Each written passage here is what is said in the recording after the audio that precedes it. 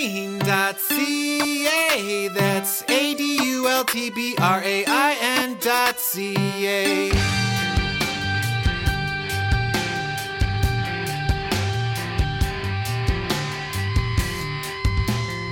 America. You could have a sensor that is sensing how much light the plants are getting, and that turns on the light, turns the lights on and off depending when they're getting light.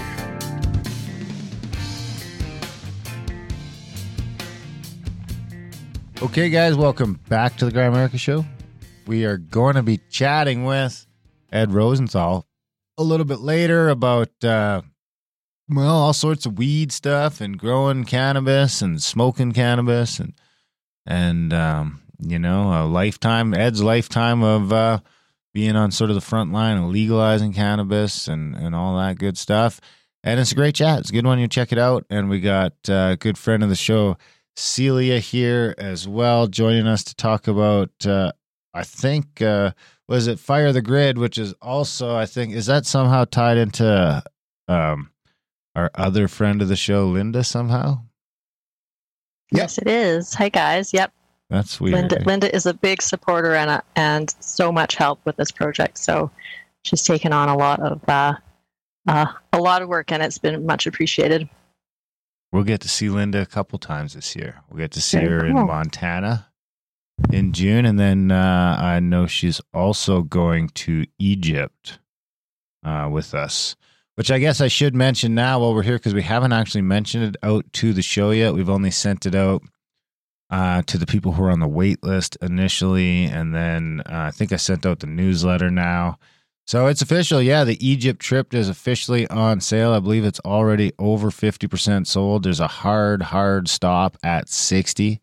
It's a 40 to 60 person tour, and I think there's almost closing in on 40 people signed up already. You can head over to unchartedx.com/tours, and it'll take you right over there. And it'll show you the full 14-day itinerary. I think it's around $6,300 US. That doesn't include your to and from Egypt. It does include the 2 local flights while you're there and most of your meals. On the itinerary, it shows you exactly which meals are included and which ones aren't. It does include, of course, the 4-day Nile cruise, cruising down the Nile, having a time. All that is all inclusive while you're on the boat. Probably not booze. I don't know about that, but all your food's covered and all that. And, of course, all the crazy special permissions, King's Chamber, after hours, Queen's Chamber, underground at the Serapeum, all the stuff that you wish you could do. You can do with us, the Grow America guys, and the Brothers of the Serpent, the Snake Bros, Cal and Russ, and, of course, the man himself, Ben from Uncharted X, will probably be our main tour guide, of course, with the Komet School over there as well. So the Egypt is out there and popping. If you guys want to check that out now. The other exciting news is I'm like doing all my CAC stuff, getting it all finalized and ready because we're heading to Arizona in a couple of days. And I was going through emails, and we have 4 spots left for Utah. The one that has been sold out since last May. I've scraped together a couple spots. It's our most popular event. It sells out the fastest anyway. Everyone has a great time. We go to Bryce Canyon under darkness and check out the stars. We're also there during the day. We have dinner there from our great cooks, on-location cooks. And then we go do the Zion Canyon hike. Of course, we added the extra day this time as well. So we'll have a free day there where people can hang around the cabin, or they can go. I think I'm going to go do the Angels hike.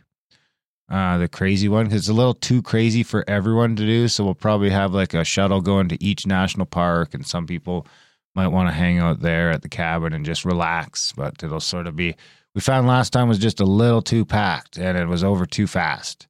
And we had a blast out there last time. There was like 60 of us, I think. There was a ton of us. We had a good time. April, right? That one's April 28th to May 2nd. And there's 4 spots left. I think there's a private room and a couple of loft spots and maybe a camping spot. But like I say, that shit goes fast. So contact at thecabin.com. All the events are on there. There's a couple, 2 or 3 spots left for the Montana trip with Randall Carlson. 4 spots left for Utah.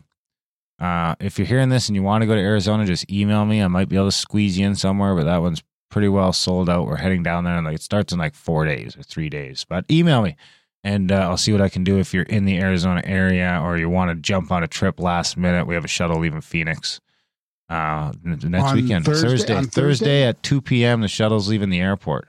So, if you want to come party with us and a bunch of us, us and after school's coming. And our buddy Greg from THC's coming, and it's close enough now, I guess we can say this kind of stuff, but it's going to be a blast. We're going to have a blast. Brandon Powell's coming, and he's bringing the guy we said might come. Remember we talked to him? I forget his name already. England? Mark England is coming now, and Owen Hunt and Joe Rube, and we are going to have a fucking time up on that mountain. Hey. Wow. On the 10th or the 13th. It is going to be a fantastic time. Like I say, if you want to get in on that, I can maybe squeeze you in. Shoot me an email, darren@america.com, and we'll see what we can do. So I think that's it. And I guess we might as well say, since Randall was just on Joe Rogan, we got 2 Scablands tours because we're getting a ton of Scablands interest already. So we got 2 Scablands tours this September. One's from the 19th to the 24th, Monday to Saturday, leave Saturday, come in Monday, leave Saturday. And then we got another one on the following Monday from the 26th to that Saturday, which I think is October 1st. And that's all the Scabland stuff. So we're going to have a blast up there. Brandon Powell's coming again. We'll have the ice bass outside. And we've done this one a couple of times. If I had to pick one that we know what we're doing, this would probably be the one that's closest to us knowing what we're doing. We've been out there twice already. We have a great relationship with the people out there at Soap Lake Lodge. And it's a fantastic time. So if you want to check that out, once the Joe Rogan crowd sniffs onto that, and then, the Cosmography is exploding right now, that event is going to sell out fast. So there's about 50 spots left between the 2 weeks right now. So if you want to go, get over there now, make a deposit before the Joe Rogan crowd fucking buys all that shit up. That's all our events for next year. And, get in on what you can. Right on. Before I forget to mention about this episode here, it does get pretty technical. The first maybe 45 minutes or an hour is pretty technical on growing weed. Like Darren's asking a bunch of questions, and Darren and Ed are getting into the details of lighting and seeds and seasons and locations and all kinds of details. But it does open up a little bit later on to kind of the more like cultural aspect and legality and all that kind of stuff. So. Anyway, Celia, how are you doing? Wait. I'm very well. Before we get into that, because we're going to talk about Fire the Grid now. And other stuff. And other stuff. Okay, well, as we get into that, I got to play this. I've been waiting for an excuse to play this. Okay, there we go. We had the new moon, dark sky, which is great. Had a plan camping, pitched our tent, went back there for the night. Crystal clear. Darkest night. Decided to read that meditation, did the singing bowl, and that shit starts happening. Pow, pow, pow. We started seeing flash bulbs. Sounds Speakers different. coming down. Graham Dunlop is the He Said It star. Graham Dunlop is the He Said It Okay, that's star. enough. We haven't heard that one for years. It sounds different. Blah. That's because you're on the Zoom, maybe. Yeah, maybe that is why. Yeah. It was like mono or something. All right, take it away, Dunlap. Anyways, that's the compilation that was made years ago about our CSETI events, Celia. So new moon, dark sky, all that good stuff. Yeah, I remember that. Yeah.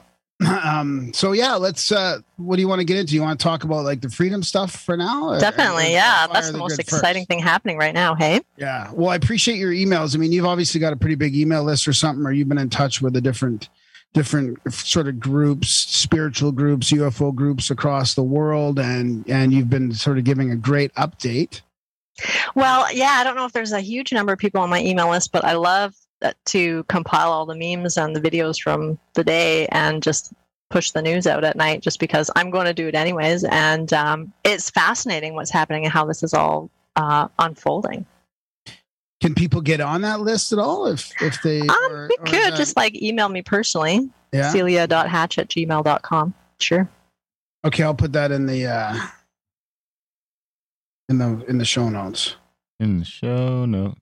Yeah, it's been amazing to me how many people are getting involved in this. It really does seem to be huge. I mean, it really does feel like it's huge. And I feel like I'm getting pretty emotional about the whole thing over and over. And I was thinking today, because there's people chatting from more real, like spiritual sort of Mother Earth sense, like, oh, don't follow this, like Mother Earth is going to save us, that kind of stuff. And although I have time for all that, it's like, this is to me, maybe it is the divine awakening. I mean, why am I getting so emotional over seeing so many people fight for our freedom? Like so many normal people. And then to see the blatant lies that are completely 180 degrees opposite, it just, to me, like this could be what people need to wake up and see how bad it really is. Yeah, it is supercharged. And I wonder if maybe part of the reason why I'm emotional too is because, I mean, it's succeeding like wildfire.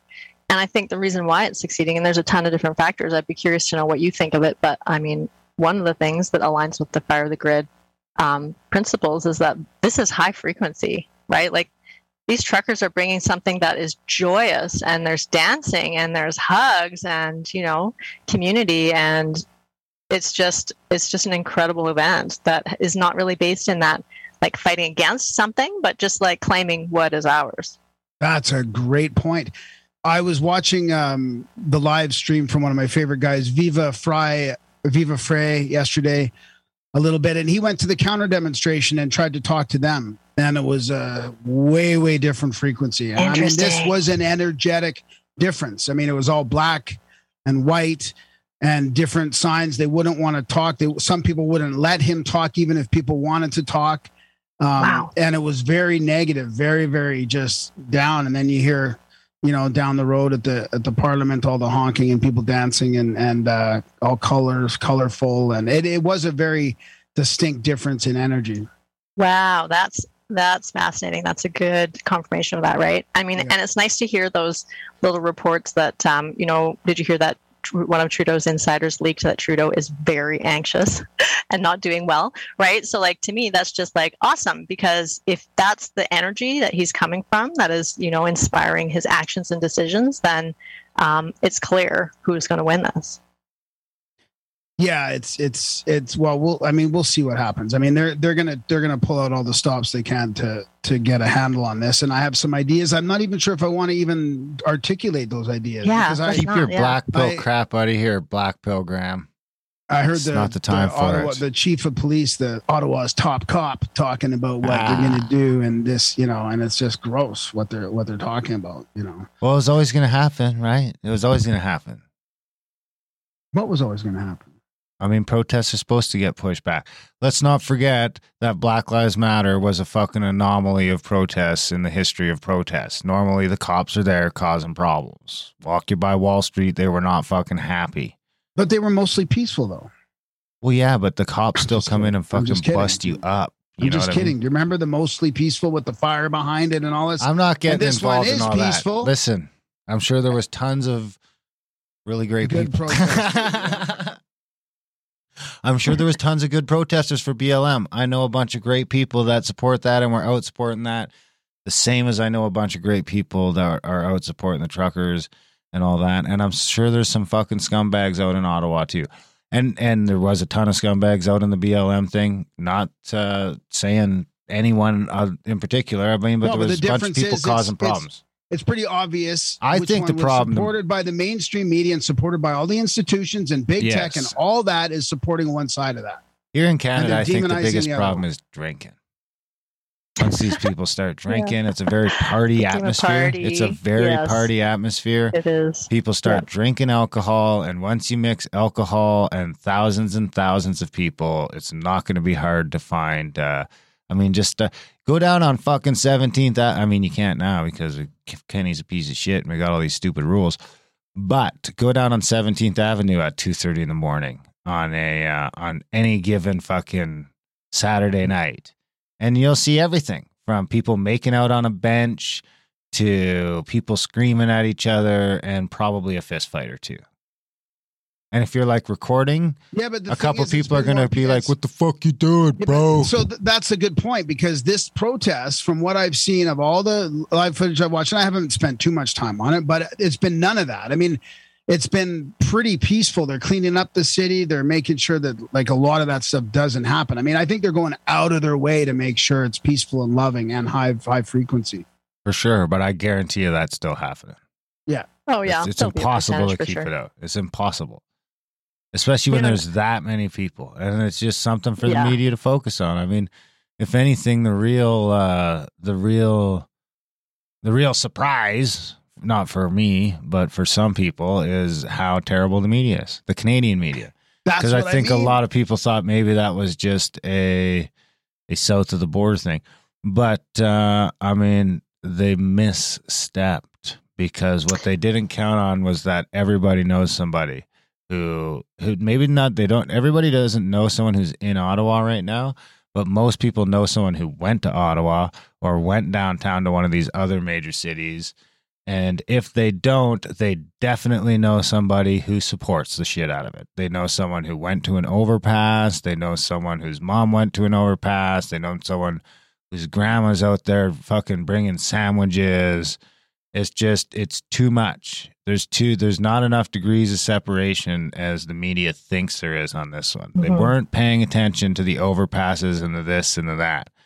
And they're going to have a hard time. Because here's the thing, as soon as someone starts saying, well, and I mean, it might work to say it on the TV and stuff like that, but go out in a group with 10 of your friends, and unless you guys are all like completely fucking totally echo chamber insulated, if you went out with any 10 random people and started talking about the trucker protest and someone started calling them fucking racists and Nazis and this and that, there's going to be at least 2 or 3 people in that group that are like, hey man, my fucking brother-in-law's out there and he's fucking brown, or, you know, fill in the blank. There's too much. Yeah. I mean, in our office, there's a good sample size. It's like 50-50 of people that support it. And there's not, the other 50% aren't really against it. They just don't really fucking, they don't know what the fuck's going on half the time. Yep, totally. Well, the hotel owners have been leaking to the organizers about what Ottawa or the government has been doing, buying up hotel rooms, right? And then as well, some insider gave them information from what was going on in the military about how military does not support Trudeau. So yeah, exactly what you're saying, Darren. There's all of these connections and the representation that mainstream media is trying to give out that most of Canadians think this is irresponsible or whatever they're spouting is just simply untrue. It seems like it might make a difference on the mandates. Like Graham said, there's a ton of wiggle room on it all. Whether the wiggle room's there to shut up the people that are going to freak out about the mandates coming off. So it seems like it's not a final thing, but hopefully it is. I mean, my hope would be to see actual legislation. The interesting thing is to see, but regardless of what happens with that, I don't see how Trudeau recovers from this. I just don't see how he can ever be the prime minister moving forward. And if he does, I don't see how it can last long, because every place he tries to go, he's going to have a hell of a time. Because what he's done now is like, his first time he came out and made the comments about bless you. Thank you. Graham wouldn't do it. That's why I did it to myself. But Celia's here. So the first time he came out and he really, really misread the room. And he has since, the speech is out there, but he has since deleted the tweets that said the exact same thing. There was a thread of 3 tweets in English and in French, and they've all been deleted. All 6 tweets. And that were basically parroting what he said on the news, which was his fringe group with unacceptable views. Yep, and the tweet that he wrote that said that it was disgusting. When I seen it, there was 3,000 favorites and 18,000 comments. And you go in the comments, and it was all these fucking people from all over the world fucking dunking on him, including the Indian prime minister, who's like, hey man, when we were doing the same thing a year ago, you came out and had a fucking press conference about how we better watch it and Canada would be keeping an eye on us, and they had the backs of the protesters and blah, blah, blah. And now you're hiding? Yeah. Yeah, but don't forget, he doesn't need to read the room. He's not gonna read the room because he's told he's not even really deciding what to do. He's being told by a council of people what to say, what to do. He's the head of the Liberal Party right now. So if he doesn't he's one of the WEF superstars. But that doesn't matter because he's fucked at home. Because he's got controllers that are way above the people of Canada. He's going to sacrifice matter, though. The people of Canada still have to have globalism. some sort of something. There's no way he can recover from this because his gonna... party's starting to turn on him. The opposition has now replaced him with some people who are going to turn on him. The only peg that's left to drop is the media. And considering the Trudeau Foundation has been trending on Twitter for like 3 days, it almost starts to seem like they're just like, all right, they're going to sacrifice him. You're on your own. They are. They're going to throw him under the bus. Because if they keep him around, they're fucked. If they keep Trudeau around for another 6 to 12 months, then they don't get to do it anymore because people will be so fucking fed up that it's going to be a Pierre Poilievre or something like that. So I don't know what they're going to do, but they need to find someone that the people don't fucking hate. Because if they keep him around every day or week, he's got some cheerleaders. You got to remember, he won the election in Canada with 21% of the vote. 21% of the vote. Only 66% of the people that fucking were eligible to vote voted. The Conservatives won the popular vote. He got in because of the electoral system. So when you actually do all the math, it's 21% of Canadians that actually support Trudeau. And I would say that is now down to 10. Because he's pissed off a bunch of them, because he's ostracized somebody they know or them or somebody they care about, or if they weren't already upset about the mandates, this last thing has been the last step. So to try and keep him around, I think would be suicide for their plans. They are probably the people that right now want him out the most.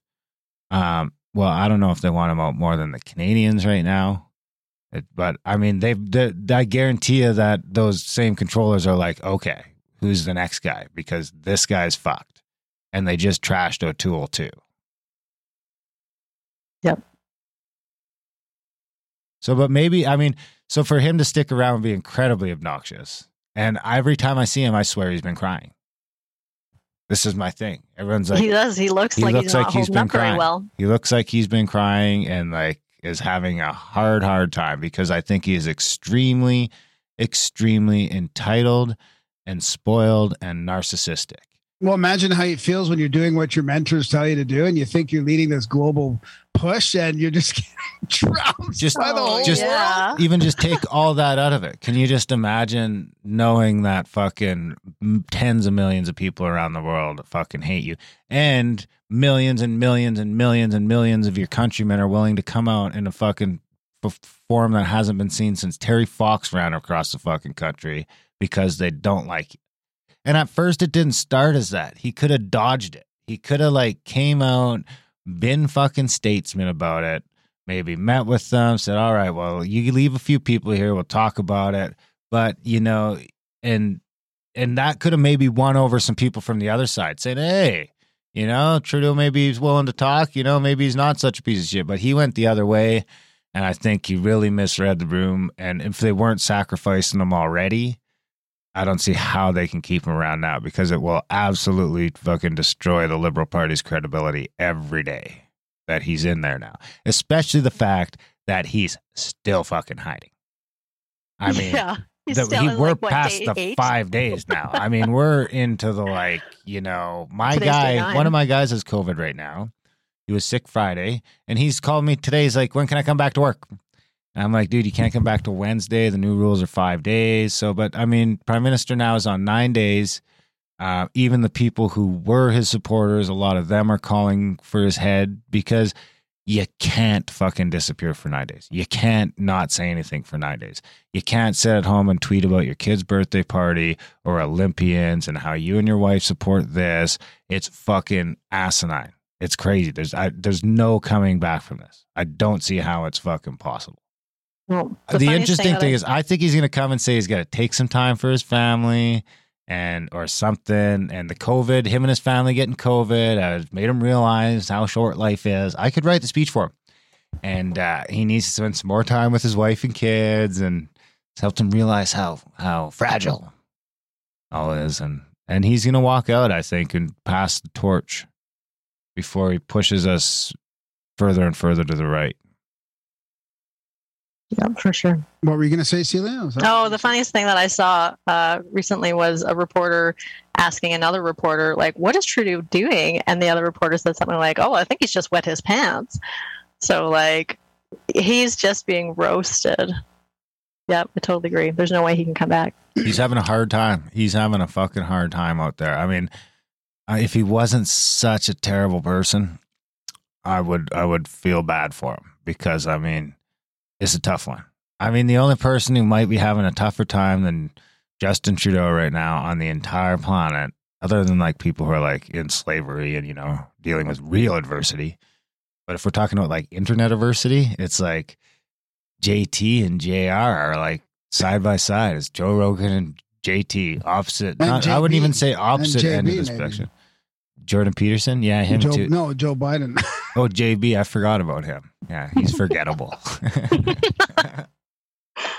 But, you know, Joe Rogan's getting on the one side and JT's getting on the other.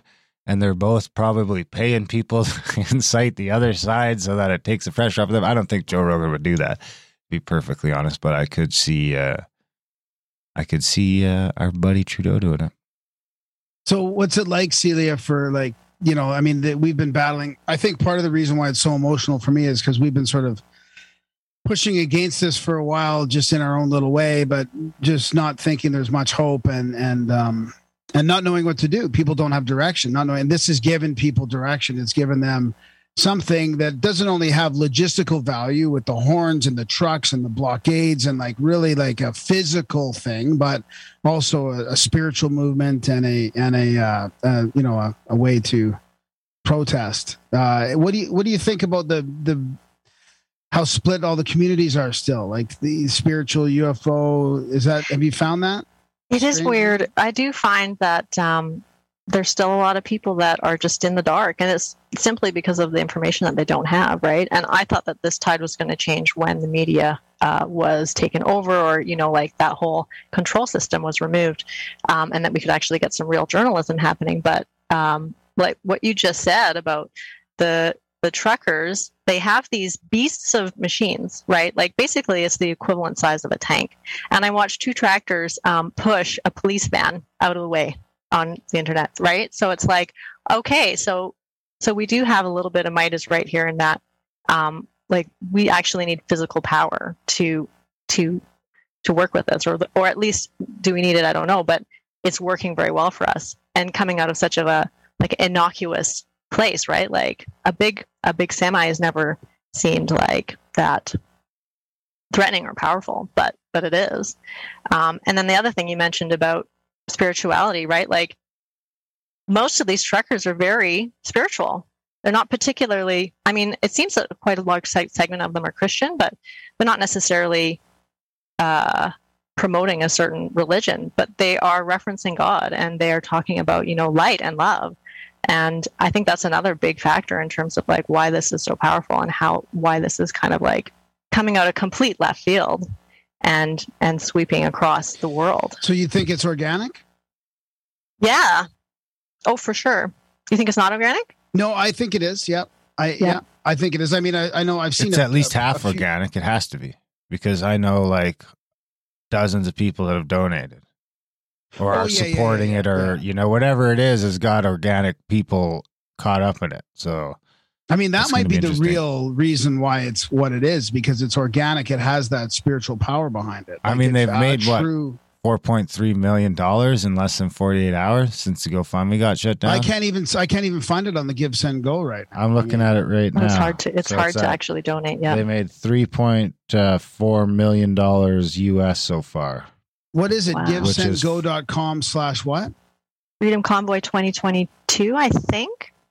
If you just go to GiveSendGo.com, it's like the third one down. No, it's hard to find. I literally just did it. I'll get it.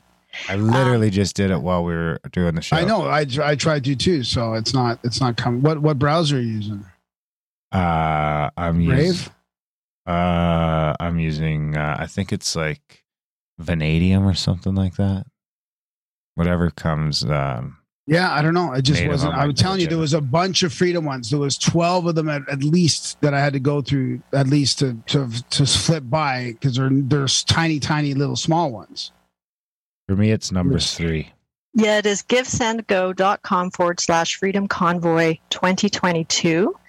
And it does take a lot of time. I guess I saw a meme somewhere that said that they're having a lot of attacks, actually, like external attacks to this small charity program or whatever. Yeah. Donation platform. So yeah, it's hard to. It took me like a few hours to actually get my donation through. Oh yeah, there it is. They have 16 million as a goal there.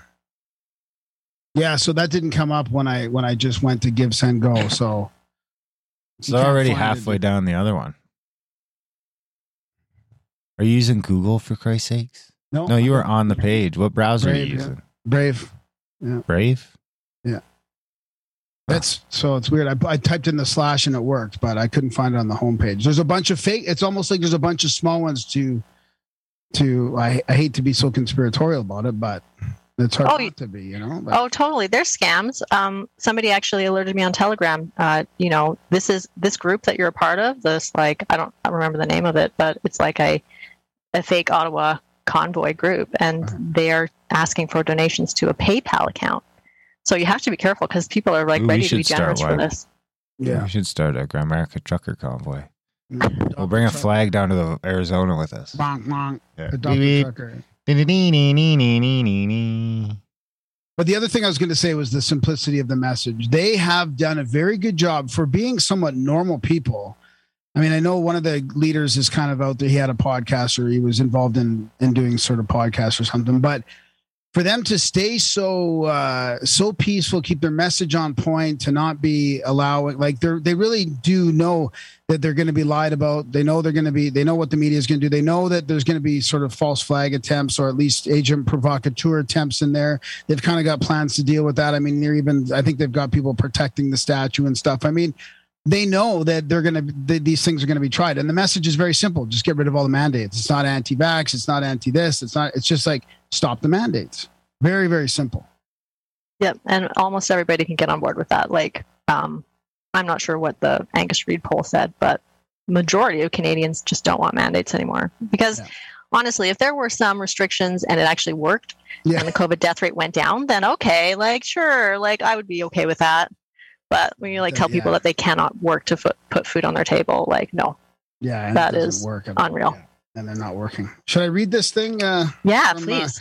So it's just a thing I found in the Vaccine Choice Canada Telegram. There it's Paul Golightly, and it says, it's difficult to articulate what today was. I'm exhausted. My toes and fingers are still thawing out. My ears are ringing from the chorus of constant trucker horns, but my heart is so fucking full. My God, do we have some truly beautiful souls in this country. My faith in humanity was restored today.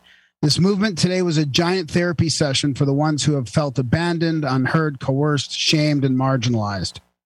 I spoke with a woman whose teenage son took his life on December 30th, 2021. He could not see a future for himself. He could not see a way out. He had lost all hope. He was 17. I spoke with a man who confessed he felt he'd been medically raped in order to provide for his family. He was sobbing, a big burly bear of a man who was clearly traumatized as fuck. He told me he doesn't know how to forgive himself for his self-betrayal. I spoke with people who have had their lives ruined by vaccine injury. I spoke with sweet little kiddos who just want to know what their teacher's face looks like. The pain and havoc that these measures have fueled are countless. Every single person there has gone through a dark night of the soul plus deep loss. We all have. We have all been broken in some way over the last 2 years. No one's coming out of this unscathed. The trauma that's been collectively and individually inflicted will echo in us and our country for years to come. Today was so healing. You could see it. You could feel it. People, including myself, randomly bursting into tears in awe of realizing we are not alone as we've been led to believe.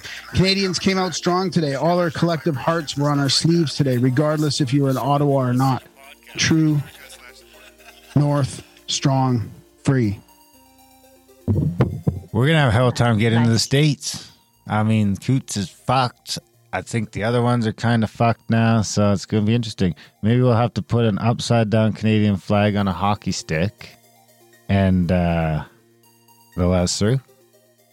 What do you think? I don't know. We'll see. I don't even want to put that out there. It should be fine. I'm sure the small borders will be fine. We're going through one of the tiniest ones, right?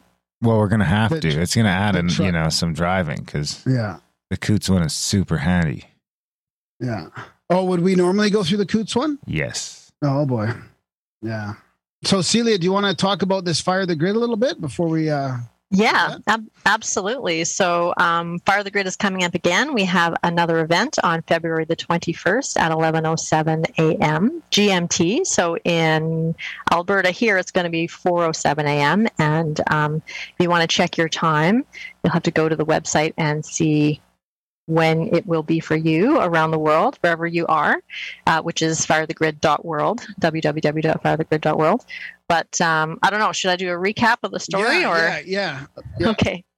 So this all started back in 2002 when Samoya Shelley Yates, back then just known as Shelley Yates, drowned in a lake with her 4-year-old son. And she met light beings. At the time, she called them, or in the other part of the grid, she actually, the label that she called them was multidimensional extraterrestrial light beings. Now she's calling them light beings, I think partly to help, cast a net farther to like people who are just really not into ETs at all. But just keeping it simple and basic. But she met these light beings and they gave her instructions on how to save the life of her son. And he went to a hospital. He was in a coma. The doctors believed that he was brain dead. His body started to rot from the inside out.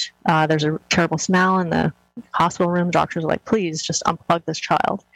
But when she had arrived at the hospital to see him and she went out into the hallway, she remembered that in her near-death experience, which had just been like a few hours previous, she had received instructions to bring people for 3 days nonstop, 20 minutes at a time, to place their hands on him and to do what is basically an energy transfer. She didn't tell people at the time. She was too embarrassed and didn't want to be weird. She just said, she just called everybody in her little black book and said, hey, come and put your hands on my boy and just tell him about what's so good about life and why he should stay. And so basically when you talk about your joy, you exponentially, right? Like you emanate your joy. And so they did this for 3 days. He got to a really critical a point, and then she went to the hallway and said, basically out loud to these light beings that she had been in communication with, because they had given the instructions right there in the hospital as well to remind her. She said, what am I doing wrong? I've done everything you told me to do. And then somebody from the hospital room called and said, Shelley, come quick. He's awake. And he's sitting up in his bed. The doctors are like, oh, that's a reflex. He doesn't know who you are. And she asked him, do you know who I am? And he nodded his head because he had tubes coming out, so he couldn't speak. And she said, is my name Rhonda? And he shook his head, no. Is my name, Sally? Shook his head, no. Like, Mom, what are you talking about? Look on his face.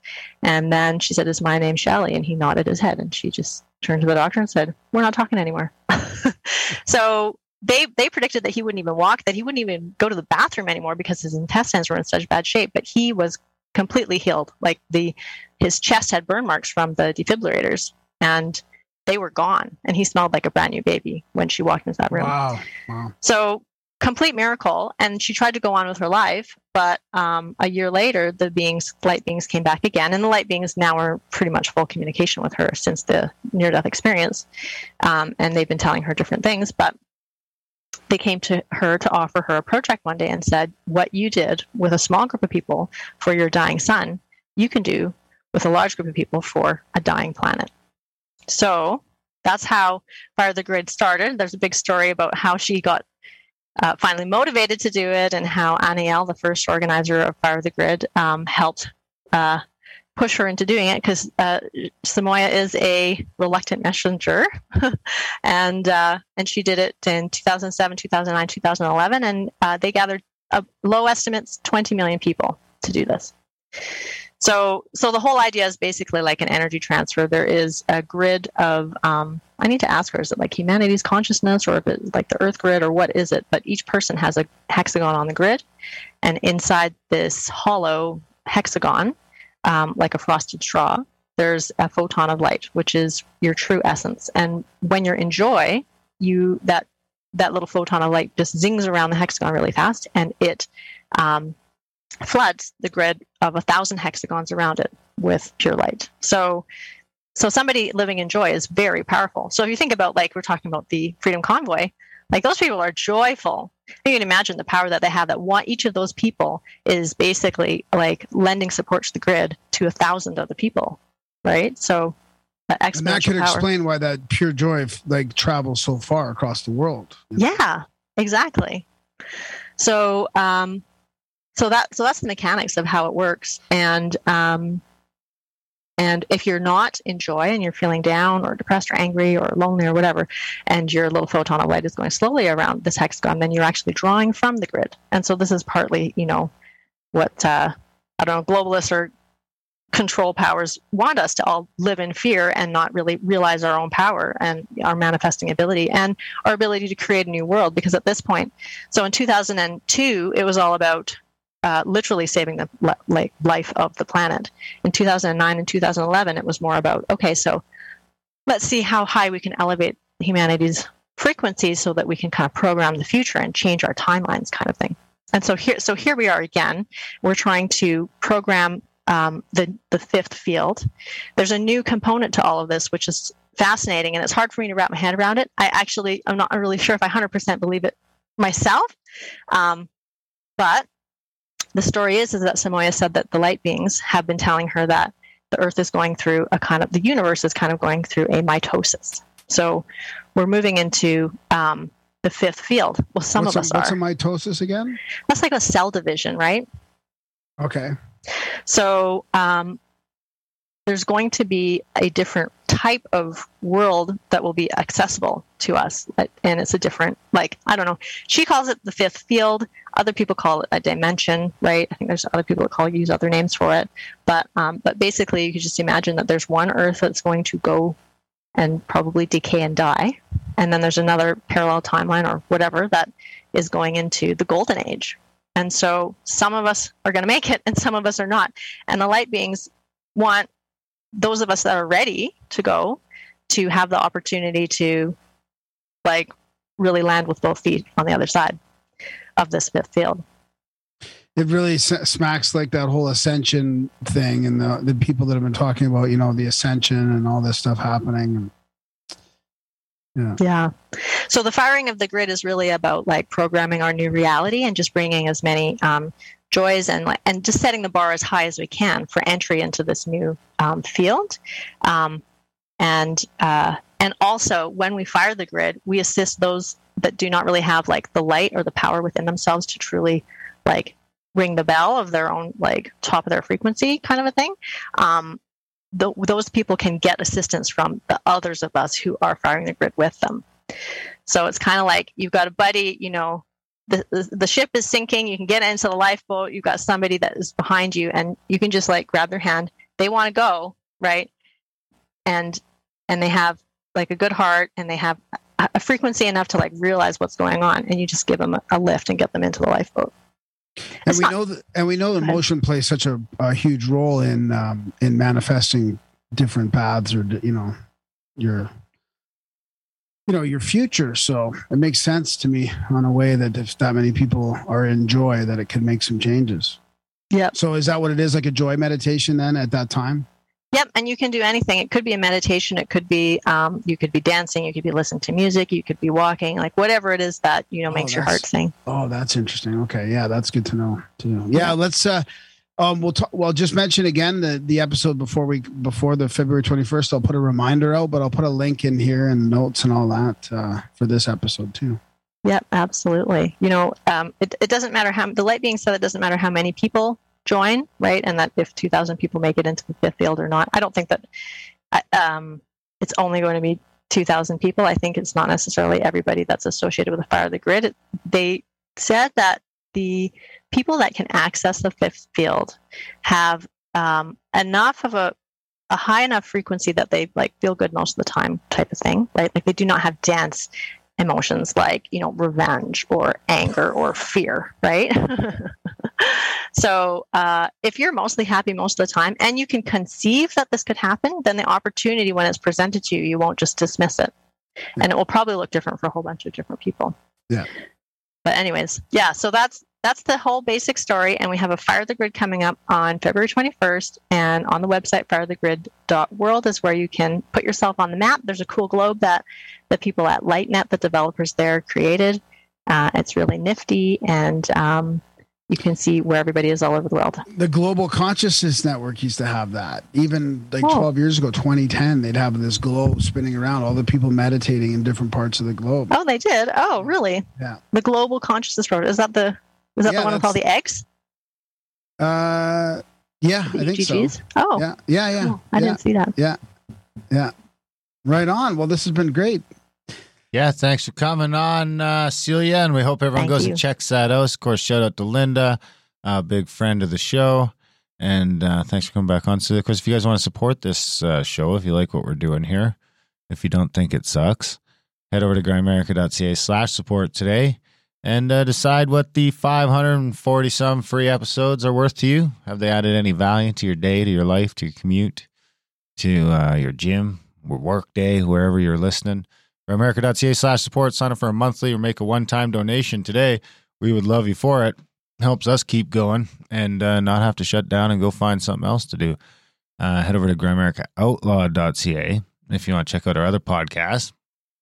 I think we're like 62 episodes or something like that right now into that. And while we go through the spring here, we're dumping 2 episodes or an extra 2 episodes a month for a little while here while we get through some extra content. So it's a great time to get that plus subscription over there, or even just the free show as well. And again, of course, there's the audiobooks over at Adult Brain, adultbrain.ca. All the different books Graham's read there. We got 40 different titles there. There's tons of them. Too much to spell it off here. Which was kicked off by Celia's book, right? Oh, was it? Oh, right on. Yeah, that's right. That was the first one you ever did. I volunteered to do that for you, and it turned into a whole little business here. Yeah, well, you're a natural. You've got a great voice, so I'm glad you did that for us. Thank you. What's the website for that too? That's on YouTube. So you just go to the How to See a UFO channel. How to See a UFO. Okay. Yeah, and I've got it down there. So okay. Our first video. Right on. And well, what about to buy the book or to? Oh, if you want to get the book, you could buy it, but you could also download it for free. And it comes in 8 different languages or something now. We've translated it. A lot of volunteer translators, and I paid a few translators to do it. So ACE5handbook.com. Okay. Yeah. Awesome. Yeah, that's kind of what I was looking for. Yeah, I'll put a link to that in the show notes too. I mean, it's been great, and those books that we've been reading are fantastic too. Some old classics, esoteric titles. So. Yeah, those are cool. Yeah.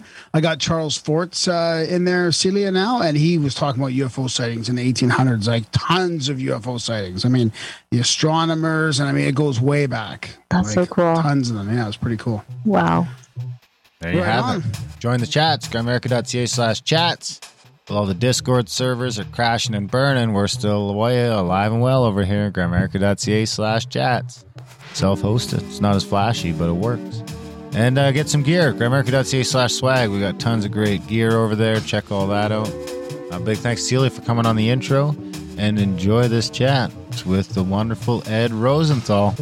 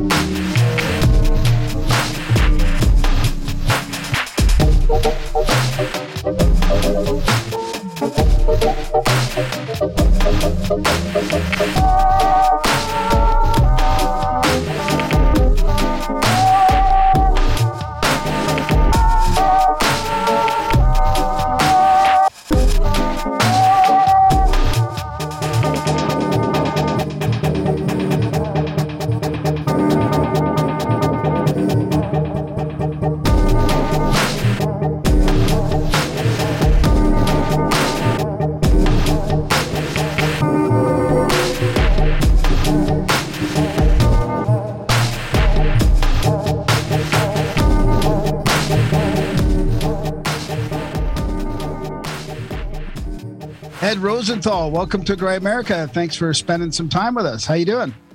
Good, and happy to be with you. Yeah, it's good to talk to you about all this stuff.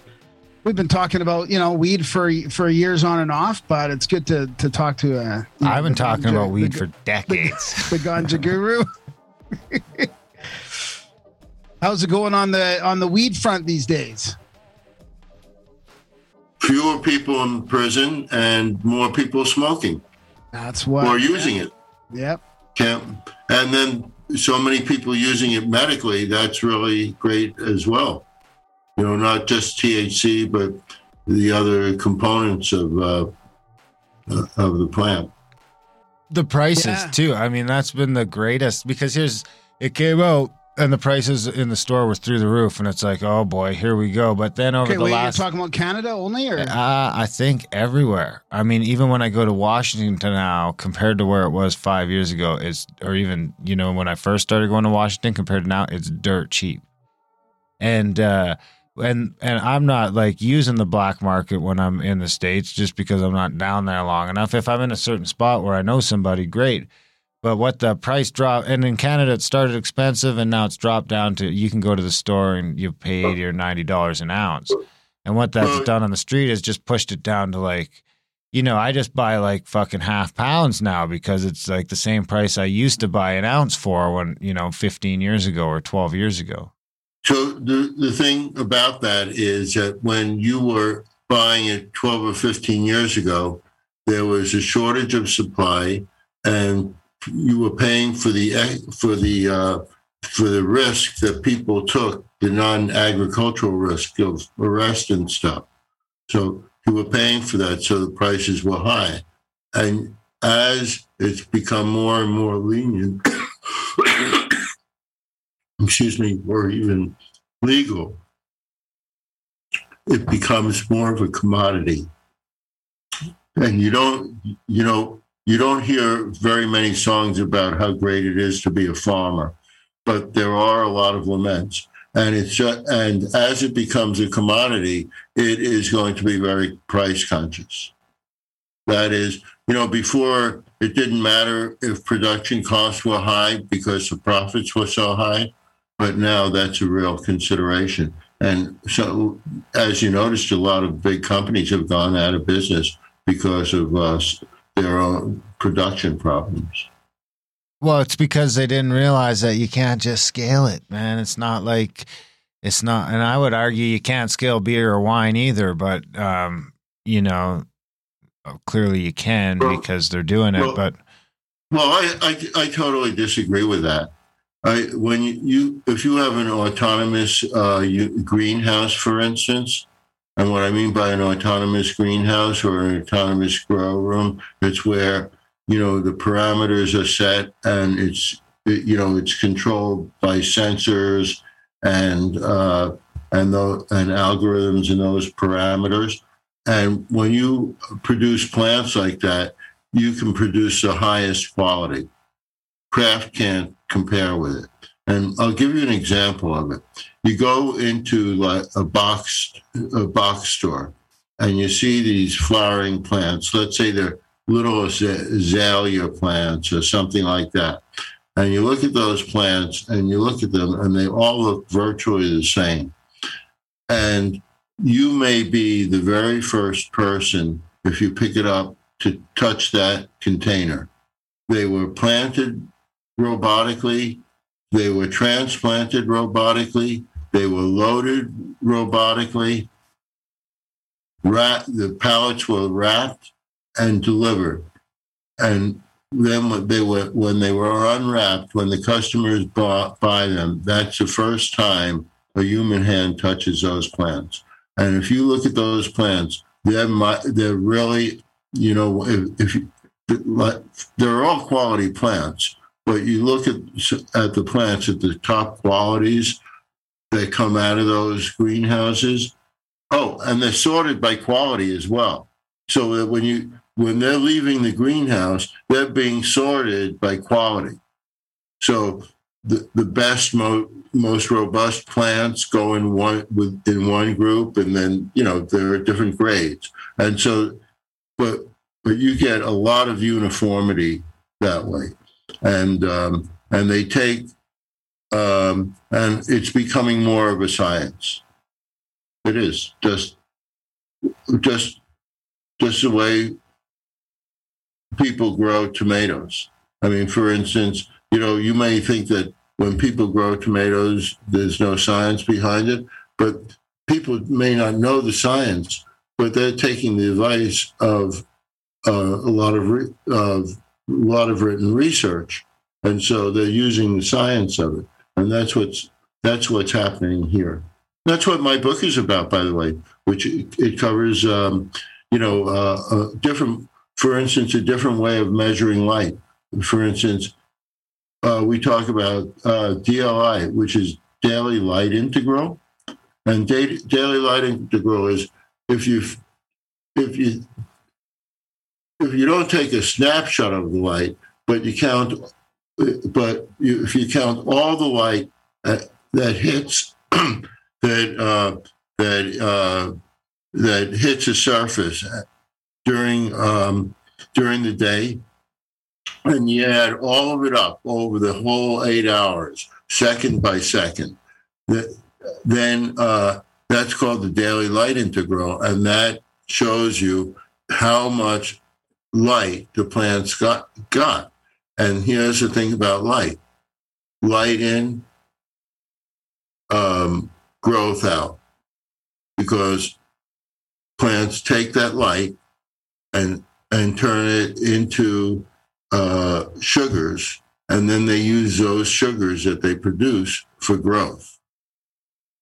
And what the light does is this is the light part of photosynthesis. It takes the water molecule, and water is H2O, right? So it takes that and it breaks it up into oxygen and hydrogen. And the oxygen goes into the air. So that they say, plants clean the air from of CO2 and make oxygen. That's exactly how they do it here. They take that CO2 molecule, they break it up, and then they take the hydrogen atom that was released from its partnership with the oxygen, and they combine it with carbon dioxide, which they pull from the air. And they take that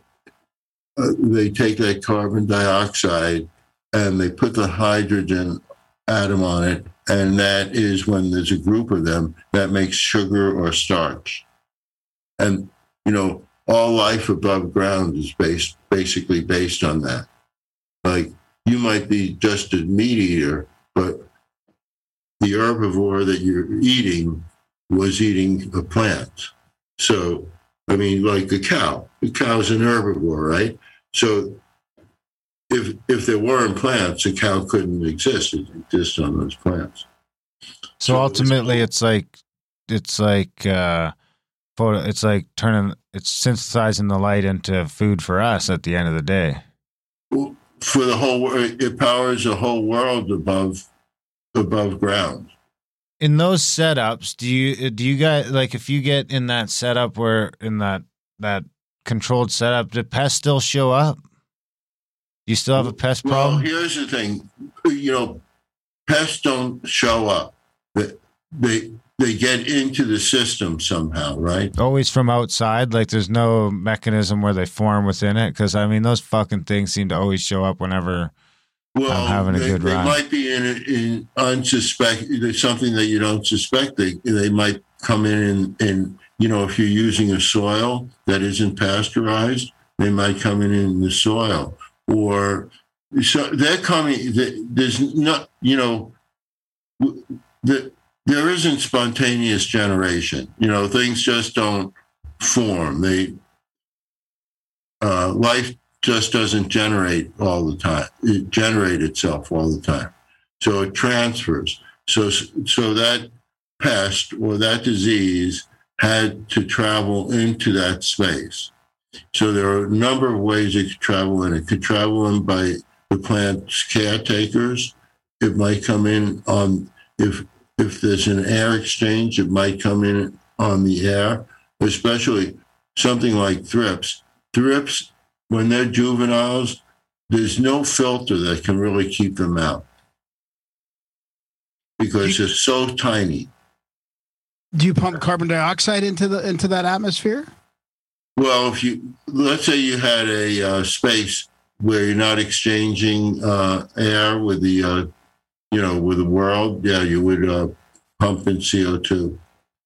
Can I just throw a surgical mask on there and good to go? Well, if you're in a small greenhouse, like let's say a hobby greenhouse, 9 by 12 greenhouse, and you have a CO2 system, you probably have a CO2 regulator. And, you can set the regulator to turn the CO2 on at any parts per million. So you could actually measure how much CO2 you're producing in that, and because it will noticeably change. It will start going up, so the only way you can prevent it from going up when you're in the room is stop breathing. What's the optimal setting? You stop breathing, won't affect it. What? I'm sorry? What's the optimal setting for CO2 in a space like that? It really depends on how much light you're giving it. Okay, so let's... the more light that it gets, the more CO2 it can use. So you should adjust that? So you'd adjust that when you went from veg to flower? Well, a lot of people think that plants don't need that plants. Well, let me put it a different way. Plants. It's true that in veg you can grow plants. You can grow plants at lower light levels, but if you're doing production and you're considering the cost of everything, the cost of the land, the greenhouse, the workers, and all that stuff, or your own production. I mean, am I going to get a little out of this, or am I going to get more? So if you're in a space where you're providing electricity, or even if you're in a greenhouse and just providing supplemental electricity, you could bring the light levels way up. And as you bring the light levels up, you're going to get up to 12 to 1,500 parts per million of CO2. Wow. So a lot. Yeah. But you know how that happens. You know why plants can use that? You want to hear about it? Yes. Okay. So before there were plants, there were these organisms that were photosynthesizing. They were like bacteria or something similar to it. And there were these other organisms, which turned out to be plants, that would gobble them up. And at some point, some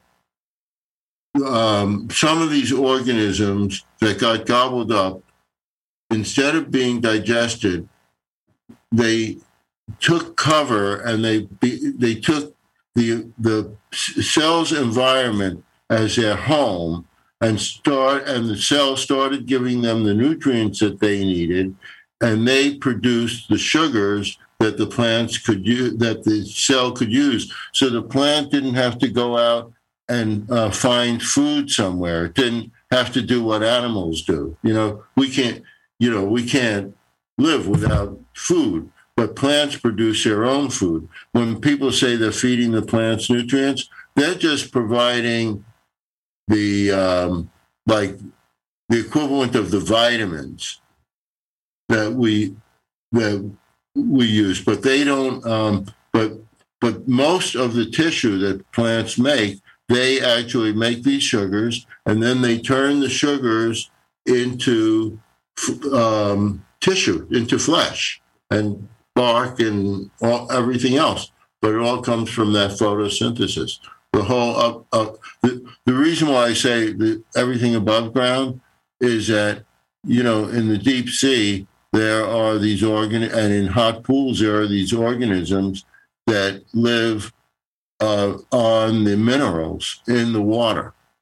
And they're not using anything that's a result of photosynthesis in order to live and metabolize. Is that why for a while there they thought that there was spots where there could be no life, and then they found this life without light underneath there pretty recently, like a couple decades ago? Yeah, and in hot pools also. These hot pools, like these sulfur pools and things, there's life in there. And, that was probably what early life on Earth might have looked like, because there was more of that than anything else. Like the ones at Yellowstone. Yes. Yeah, and then those ones at those like deep sea volcanic vents and stuff like that. Okay. Exactly. Well, before we go too far, I mean, I'd be remiss if I didn't ask the Ganja Guru when I had him here. So what is because I hear so many different things about that veg cycle. Is it better to be doing 24 hours a day of because I'm up north, so if I'm looking at doing it, I'm just going to get a tent again. And I think the problem I had last time, because it's like the light cycle here is crazy. It's not long enough in the summer to get into flower. Well, here's what you have several solutions to that. One is to grow autoflowers. I did that. Now I tried some autoflowers this year, and the problem I just found they came out a little small. And then the problem I had with the tent was I just can't, because it's very dry here. Yeah. So I had a humidifier going, but then I had my 400-watt HPS in there, and it's heating the thing up so much that I got to suck the air out of there so fast that I can't keep the moisture up anyway. Yeah. And then I'm like, how could I ever add carbon to this? Well, here's what I would do. I would get rid of the HPS. I would put in an LED in its place, a high-quality LED. That's one. Is there a brand you recommend? Or you like? Well, the ones that are really hot now are Fluence, Fosse, but there are others, California Light. In the book, we actually show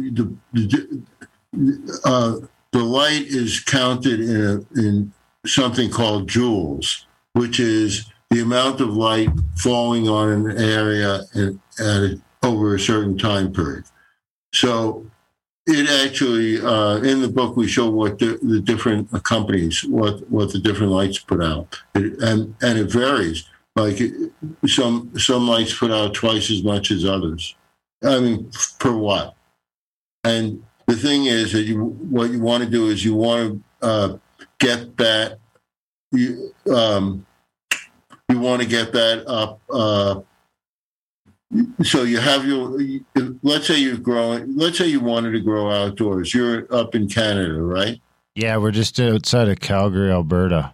Well, what I would do is I would start the plants indoors, and then take them outside and cover them. And start covering them in mid-July. So you're going to, or in the beginning of July, and you're going to take them out at the beginning of September. And the plants won't be that big, they won't be as big, but plants vary in the amount that they grow after they start flowering. And some of them will double in size.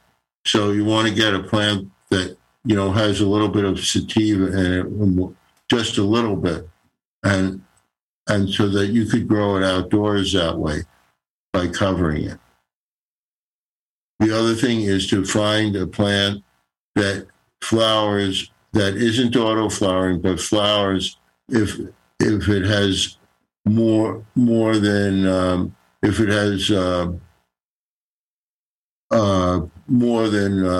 rather less than like 6 hours of darkness, so that the plant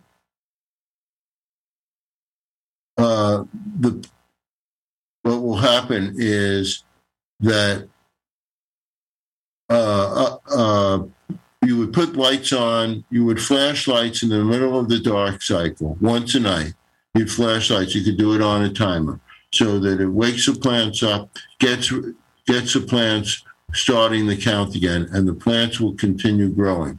Then as soon as you want them to flower, you just turn the lights off and the plants will flower. How long would you flash them for? 10 seconds, a minute.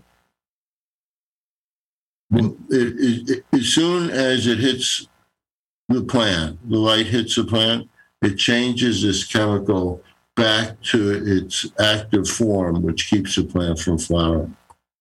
And then the plant starts to count over again.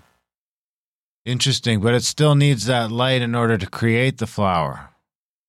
Well, I'm saying, let's say you're giving the plants 12 hours of darkness and 12 hours of light every day, right? If you flash the light in the middle of the dark cycle, for most plants, for most cannabis plants, if you flash the light in the middle of the cycle, it would stop the plants from flowering. You'd only have to flash it for momentarily. And what it does is it changes this phytochrome back to the active cycle, which keeps plants from flowering. So then would you change the light cycle back to the veg cycle, or would you just keep flashing it? That's a veg cycle. That is just, so then you just flash it every day. Yeah. But that's a veg cycle because you're keeping the plants growing vegetatively by not allowing them a long enough, this is a key word, uninterrupted dark cycle. Because if you interrupt the dark cycle, you start the count over again. So it's the same as doing like an 18 and 6, really. The plant doesn't know the difference.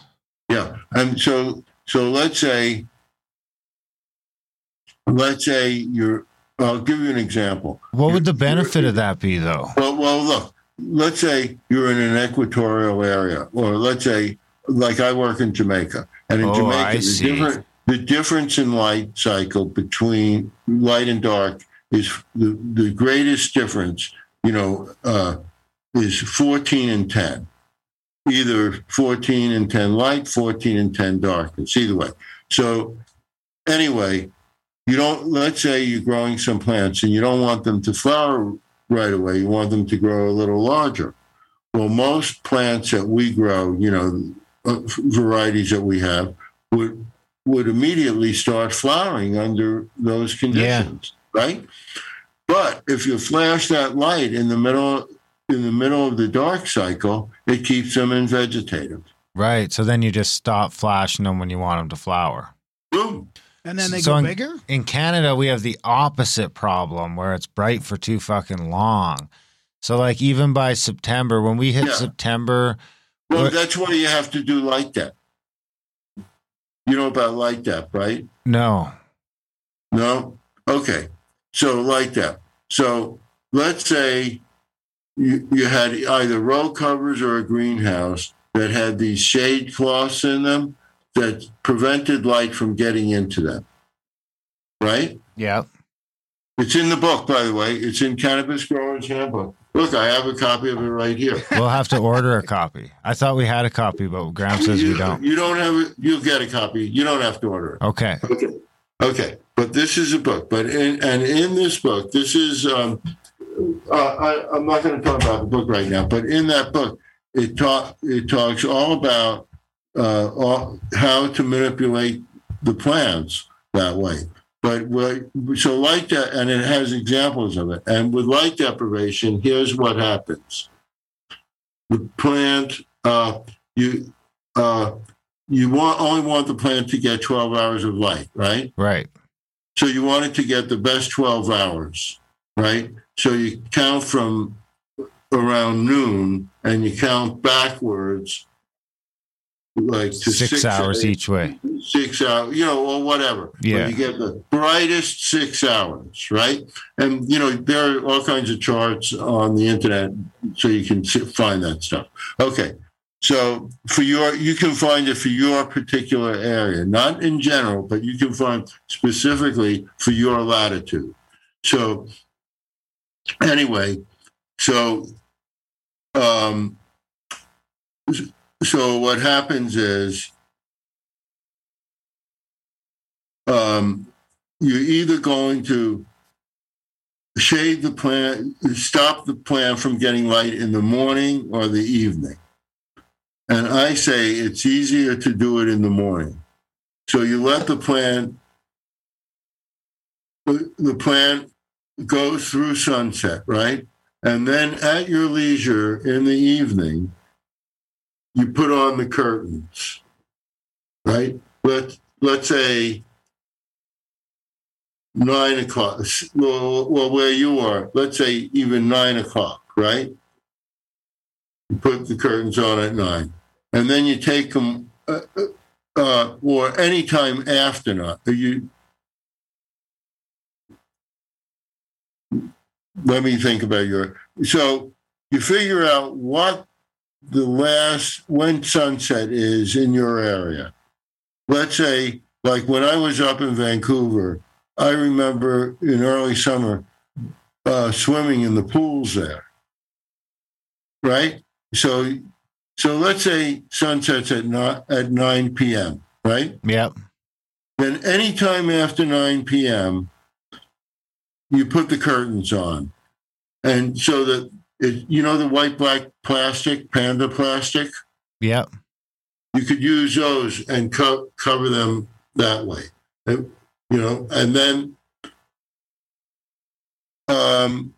then you leave the covers on until 9 a.m. Then peel them off. Right. And they get 12 hours of light. How dark does that have to be then? Does it have to be pitch black, or is just you really want it. It does, because you really want it dark. But people do it all the time. And if you buy a greenhouse, most greenhouses have provisions where you can put the shade curtains in them.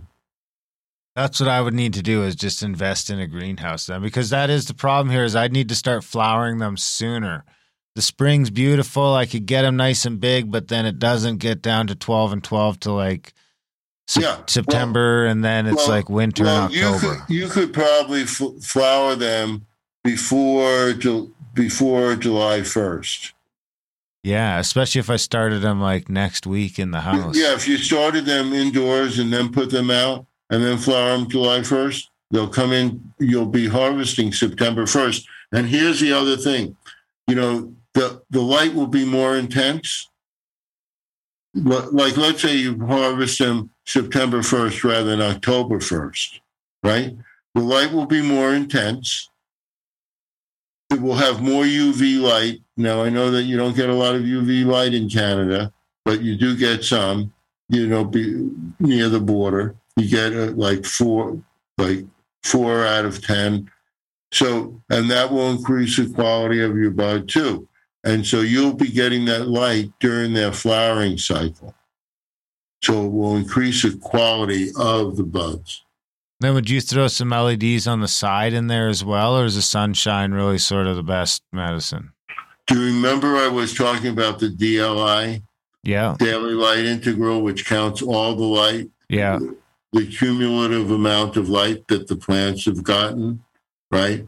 We do that too. You know what? You go to the beach and your skin counts how much light it got. You get too much light, it tells you, oh, you went over the limit, right? That's right. Yeah. So you count how much light the plants got. And then you could have a sensor that is sensing how much light the plants are getting, and that turns the lights on and off depending when they're getting light. So it will even turn them on when there's a cloud passing through, or you might have supplemental lighting during the morning and the evening, but you'll have enough light during the day. So it would be best to be able to use a sensor and develop a DLI from that, so that you get supplying the plants with as much light as you can. And I know that electricity is pretty cheap up in Canada, so it really pays to do that. Because you're saying, look, everything else costs the same. So if you're paying money for electricity, but it's increasing the value of the space and the work and any work that you do because the plants are growing faster and growing bigger. So for the cost of electricity, you get a higher yield. That's the main that and nutrients are the two main variables. Well, let's go to that next. Do you have a line of nutrients or anything you recommend? No, there are a lot of good lines. I would, first of all, you don't necessarily need a cannabis centric fertilizer. There are a lot of different fertilizers and good fertilizers. And the main thing on fertilizer packages is there are 3 numbers on every fertilizer package, and that stands for nitrogen, phosphorus, and potassium. And that the fertilizers have to have a minimum of that, the numbers there. And if you'll notice it, a lot of the marijuana fertilizers have very low numbers, except when it comes to the price. And you can get the same thing, or similar similar nutrient formulations at a much lower price. And basically, most growers who are growing large commercial grows, they've drifted away from the brands. Do you guys think that now, like we mentioned at the beginning, where the price is, it's interesting to know why the price has come down so much? Like there's less risk now. People are doing it. It's kind of more production out there. There's more supply for the demand.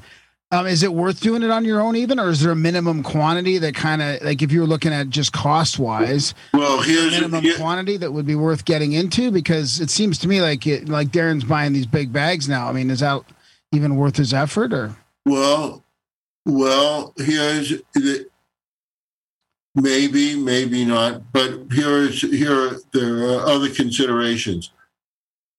You may want to grow a variety. You may want to consume a variety that's not in favor at the retail market. Right. And also, the second thing is that he's in one area where the prices have come down so much, but in other areas on a retail level, they haven't come down as much.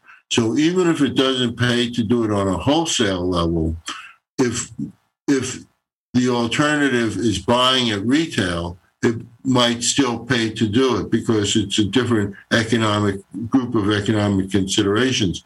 Then there's the thing that not everybody has easy access to it. Yeah. Or you might want to know what actually goes into your stuff, because, I'm always shocked when I hear about these insecticides that people use now in California.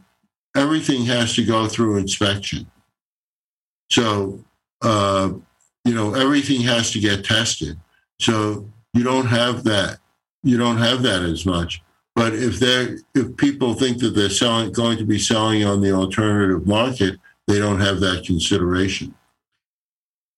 So yeah, so you think there's still a risk out there with buying it on the black market too, where it's just they use a bunch of. Ideally, you want to be growing your own. I mean, my whole thing is I just don't have the time. Once I get into your situation, like Graham's situation where he's just doing the podcast, then because I think you need an hour a day, right? Unless you've got it fully automated. I don't think so. For instance, the more time that you spend in your garden, the more likely you are to infect it. And the more times that you go into your garden, the more likely you are to infect it.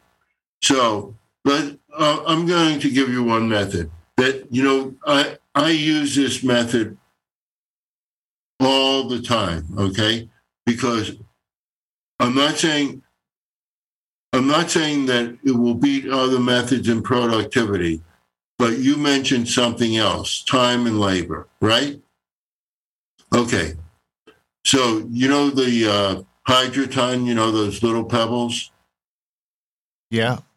Oh, first of all, I use this for pot. I use this for my tomatoes, cucumbers, all my vegetables. So I have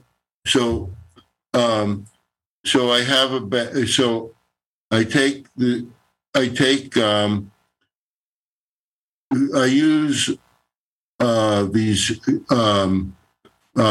grill containers that have big open spaces so roots can grow out of them.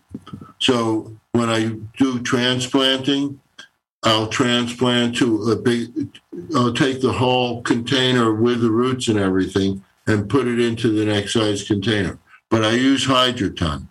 And what I do is I have this container and it sits on a tray, on a platform over a tray. And in that tray, it's the deeper it is, the better. Mine are about 6 inches deep, like a 4 foot by 8 foot tray. And I fill that with water. That's 128 gallons of water in a 4 by 8 tray. So it's filled with nutrient water. And the plants are sitting on a platform and they have nylon wicks that go to the bottom of go from the bottom of the container into the water. And then I have a little pump. I bought it on the internet. They're easy to buy them. They're very inexpensive, like $5 or something. And it's literally that price. I'm not talking about, you go and it's $20. It's literally $5. And it pumps 65 gallons an hour. And it's sitting in that tray, and it pumps the water from that tray into the containers, and the water trickles down from the containers into the tray. Now, unless you're doing something with the plants, like staking them or putting them on, or doing something to them, schwazzing them or something like that, unless you're doing something like that, there's no reason for you to be in the room. So you just go in and fill up that tray once in a while? Well, here's the other thing. If you wanted to totally automate it, you could use something like a dram thing and have a float valve and just keep that tray filled. And you wouldn't have to go into the room for weeks at a time.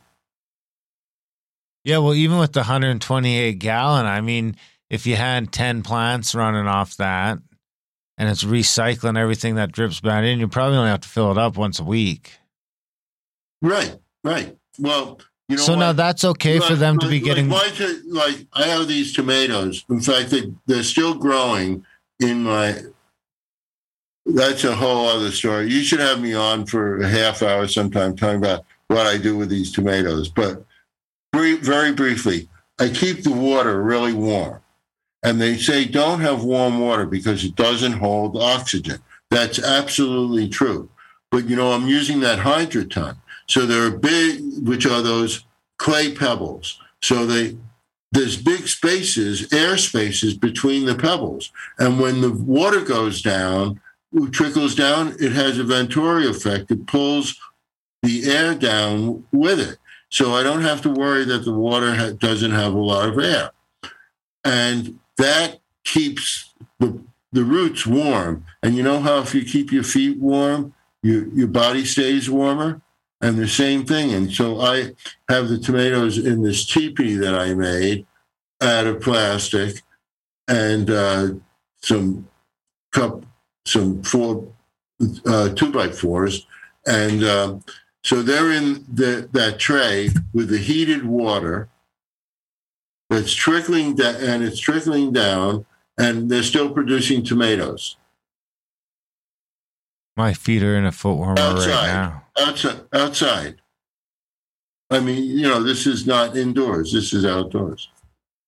No, you wouldn't be able to do it. You don't get enough light, during these months.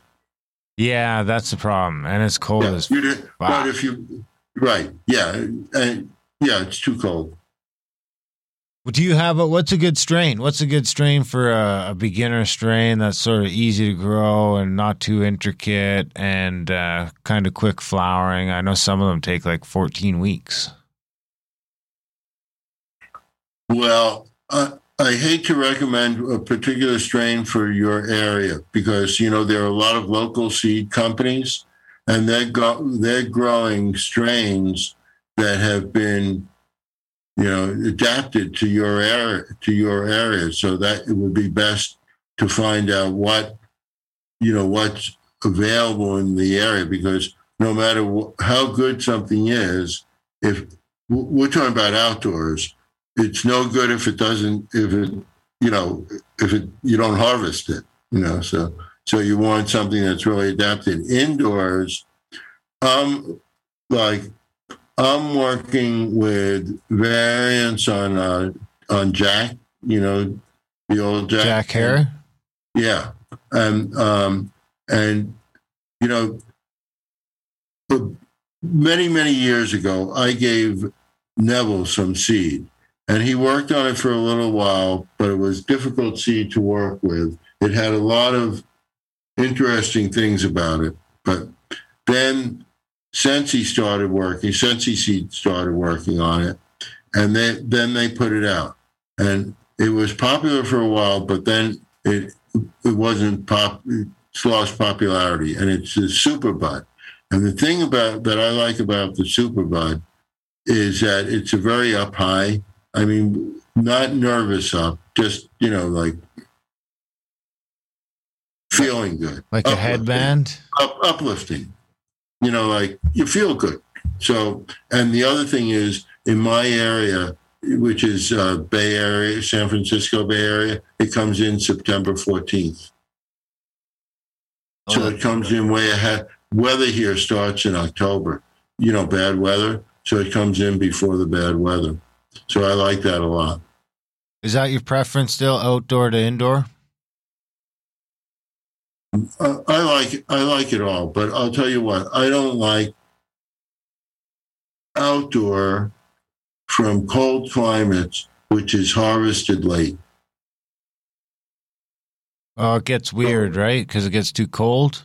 Well, it messes with the plant. It messes with the buds. So for instance, I was talking about this plant that comes in September 14th. That's fine in my area. Where you are, you want to harvest before August 20th. Okay. By September 1st.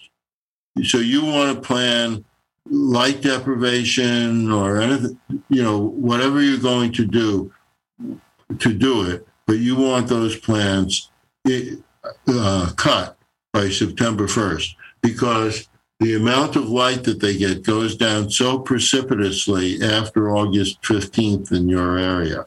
So, September 1st is the last, that should be the end. If you could get it in earlier, that would be good. And the only way to do it outdoors is with light deprivation. If you're not using supplemental or if you're not using the autoflowers, the only way to do it is with light deprivation. What about trying to do it indoor on a good thing? You just get some. I guess if I tried some LEDs, that would be the difference, because my main problem last time was heat from that HPS light in the tent. Well, go get an air conditioner. Yeah. Then do a whole room, do you think, or get one of those tents that they're selling all over the place? That's up to you. Let's light up your whole basement, Graham. Yeah. That was what was. Gramerica, grow up. Gramerica, grow up. Really early on, I was visiting this grower who was growing in his basement, and what he did is he actually to make this was his solution to growing in the basement. He actually broke through the cement in the basement and filled and dug out what was underneath and filled it with planting mix, and those were his containers. Ooh, that's clever. I've never seen that again. That was the only one and only time. Until the groundwater comes up and just floods the place. Well, I guess it depends where you are. If you're on a hill, it doesn't. Yeah. What? So I guess you've been in the game a long time. How much has it changed? That's kind of what I was going to ask. Is what's because it like for you? I mean, it must have started.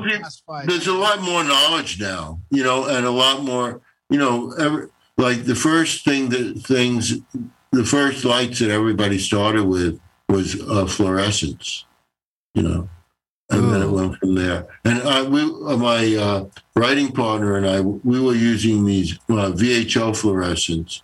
And did you ever go to like a gas station and you looked up and there were these fluorescents and they were lighting up the gas station? Yeah. They don't use them anymore, but they did. And they like buzzed, right? Bzzz. Sometimes they would, yeah. So those were VHO fluorescents, very high output, and they instead of using 72 watts the way a normal fluorescent, they would use 215 watts, which is about 3 times. So you put a group of them up, like with reflectors on a 4x8. I mean, you're going to get a bright light, right? I mean, it's and lots of like heat, no? Or what? Lots of heat too, no? Well, remember, here's the thing about heat. Watts equals heat. So, like, so 1,000 watts of LED, 1,000 watts of fluorescent, or 1,000 watt HPS emit the same amount of heat.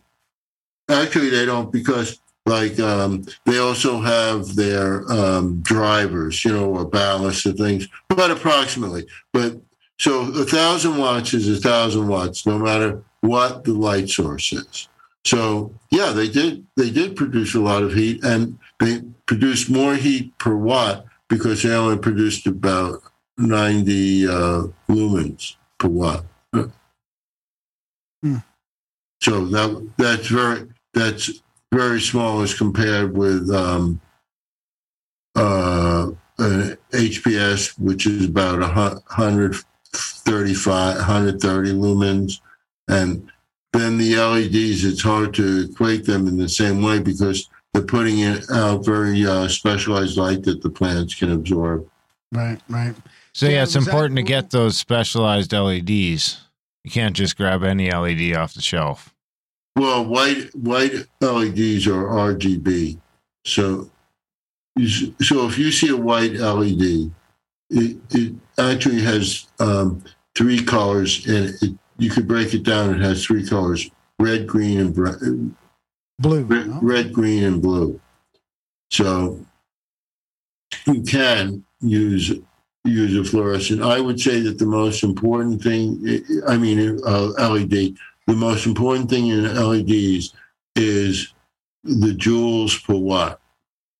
That's a measure of light that the plants put out. And what measure of light do they put out? And they vary tremendously. And then in the beginning, it must have been super illegal still too, right? Illegal? Yeah. Mm-hmm. Yeah, so... Yeah, no, it just must have been so much different when you were like hiding out, not talking about it. I never hid. Was it always pretty open? After I wrote the book, I still grew. In California, has it always been pretty open your whole life? Well, I moved here when I was 30, and like California was just different, it was just different. Where'd you move from? The Bronx. Oh, wow. Okay. So right from the east to the west. Yeah. Yeah. So what about the cultural change now and with the weed and like the last 5 years? I mean, there's so much has happened over the last 5-7 years kind of thing. I mean, what's it like for you to see that big change? Well, it's very satisfying. I mean, like I gave up, I'm going to be getting back. See,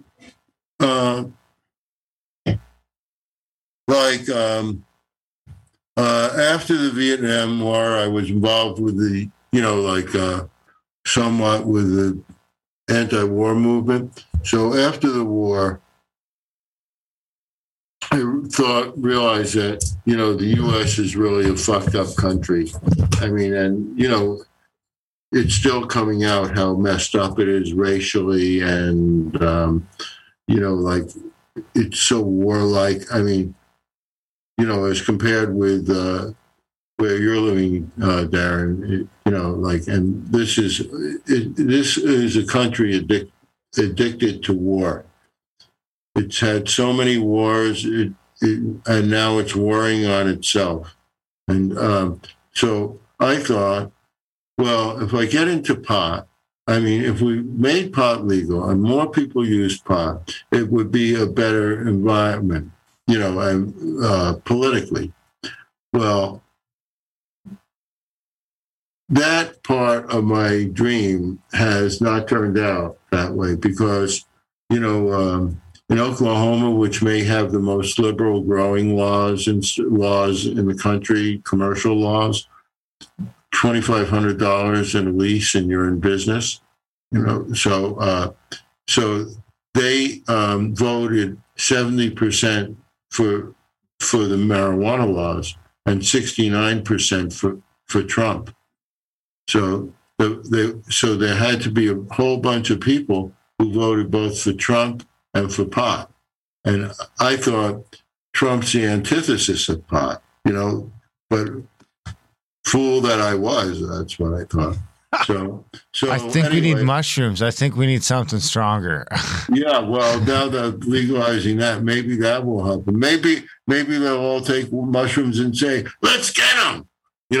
Could be, that guy, the shaman, the January 6th shaman, the guy with the horns. Did you notice what his tattoo was on his bare stomach?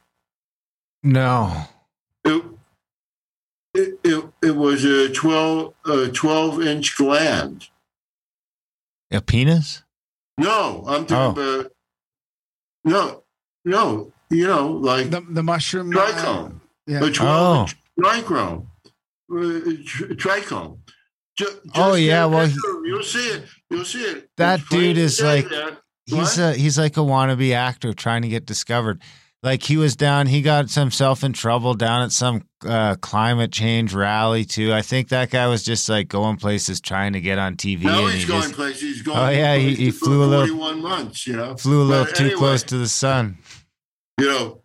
So anyway, that that was like. So here are these rabid white nationalists using pot. Not what I expected from it all.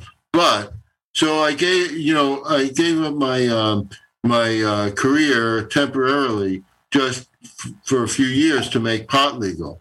And now that it's legal, I'm going to go back and I'm trying to decide whether I'm going to go back to Wall Street or where I used to work. Well, I mean, when I say that, I don't mean I'd go back to New York, but figuratively, or whether I'm going to go whether I'm going to take the LSAT. So 30 years later? What? 30 years later? It's longer than that. 40 years? Longer than that. You look. Maybe you could just good for your age. Maybe you could, I mean,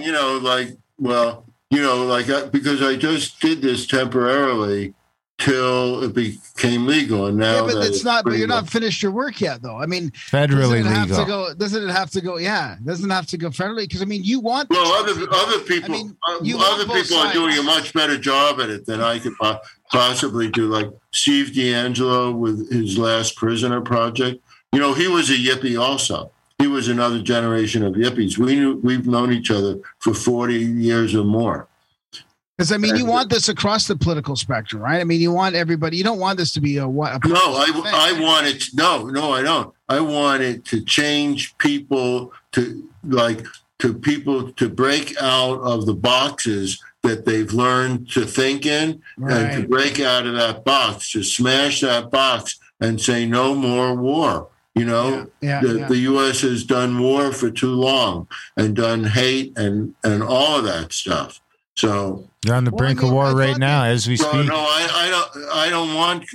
I'm not looking for Trumpites to use pot. I'm looking to use pot as a means of enlightenment and be conservative politics in the United States certainly interferes with enlightenment. Well, both sides right now. I mean, it looks like Biden's going to start a war next week. So I mean, you can't. I mean, everyone could use some. It's the same. U.S. has never seen a war that maybe we can produce some more weapons. You know. Yeah, that's the one thing that never seems to change, no matter who's in charge. Is they can find some place to send some fucking bombs, even when they're pretending that they're not at war. They just supplement countries that are at war. You know, I come up to Vancouver for vacations, and there's this woman that we visit with sometimes, who used to live in the States, and she moved to Canada, in the 90s, I think, and I understand exactly why she got out of the States. It's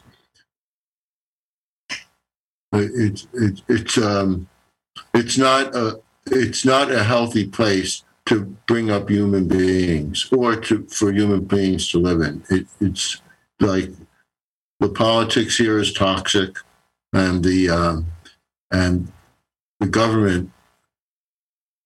I mean, it's fascination with war and with dictators, you know. Yeah, unfortunately, people, though, man, that's not the people. That's the corporations and the government. I mean, well, that might be, but you know what? They don't care what you think as long as they can control the government, right? And that's what. That's the problem we're facing here now too. It's not going to stop as long as people don't see that, right? And look at. The majority of white voters voted for Trump. Yeah, but maybe that there's reasons that you guys don't realize why they voted for him, right? Because the system was so broken, they thought this was a change. Well, they thought they're having troubles with their, all the jobs are gone, man. They think that this is a big change. I mean, we forget what it was like before Trump was in. It was to the common man. Wait a second. I forget what it was like. Yeah, we had 7 years of economic growth under Obama. We had a government that was addressing, to some extent, the environment. I mean, I'm not saying that I liked Obama. Like his foreign policy still sucked. But so what did I forget about?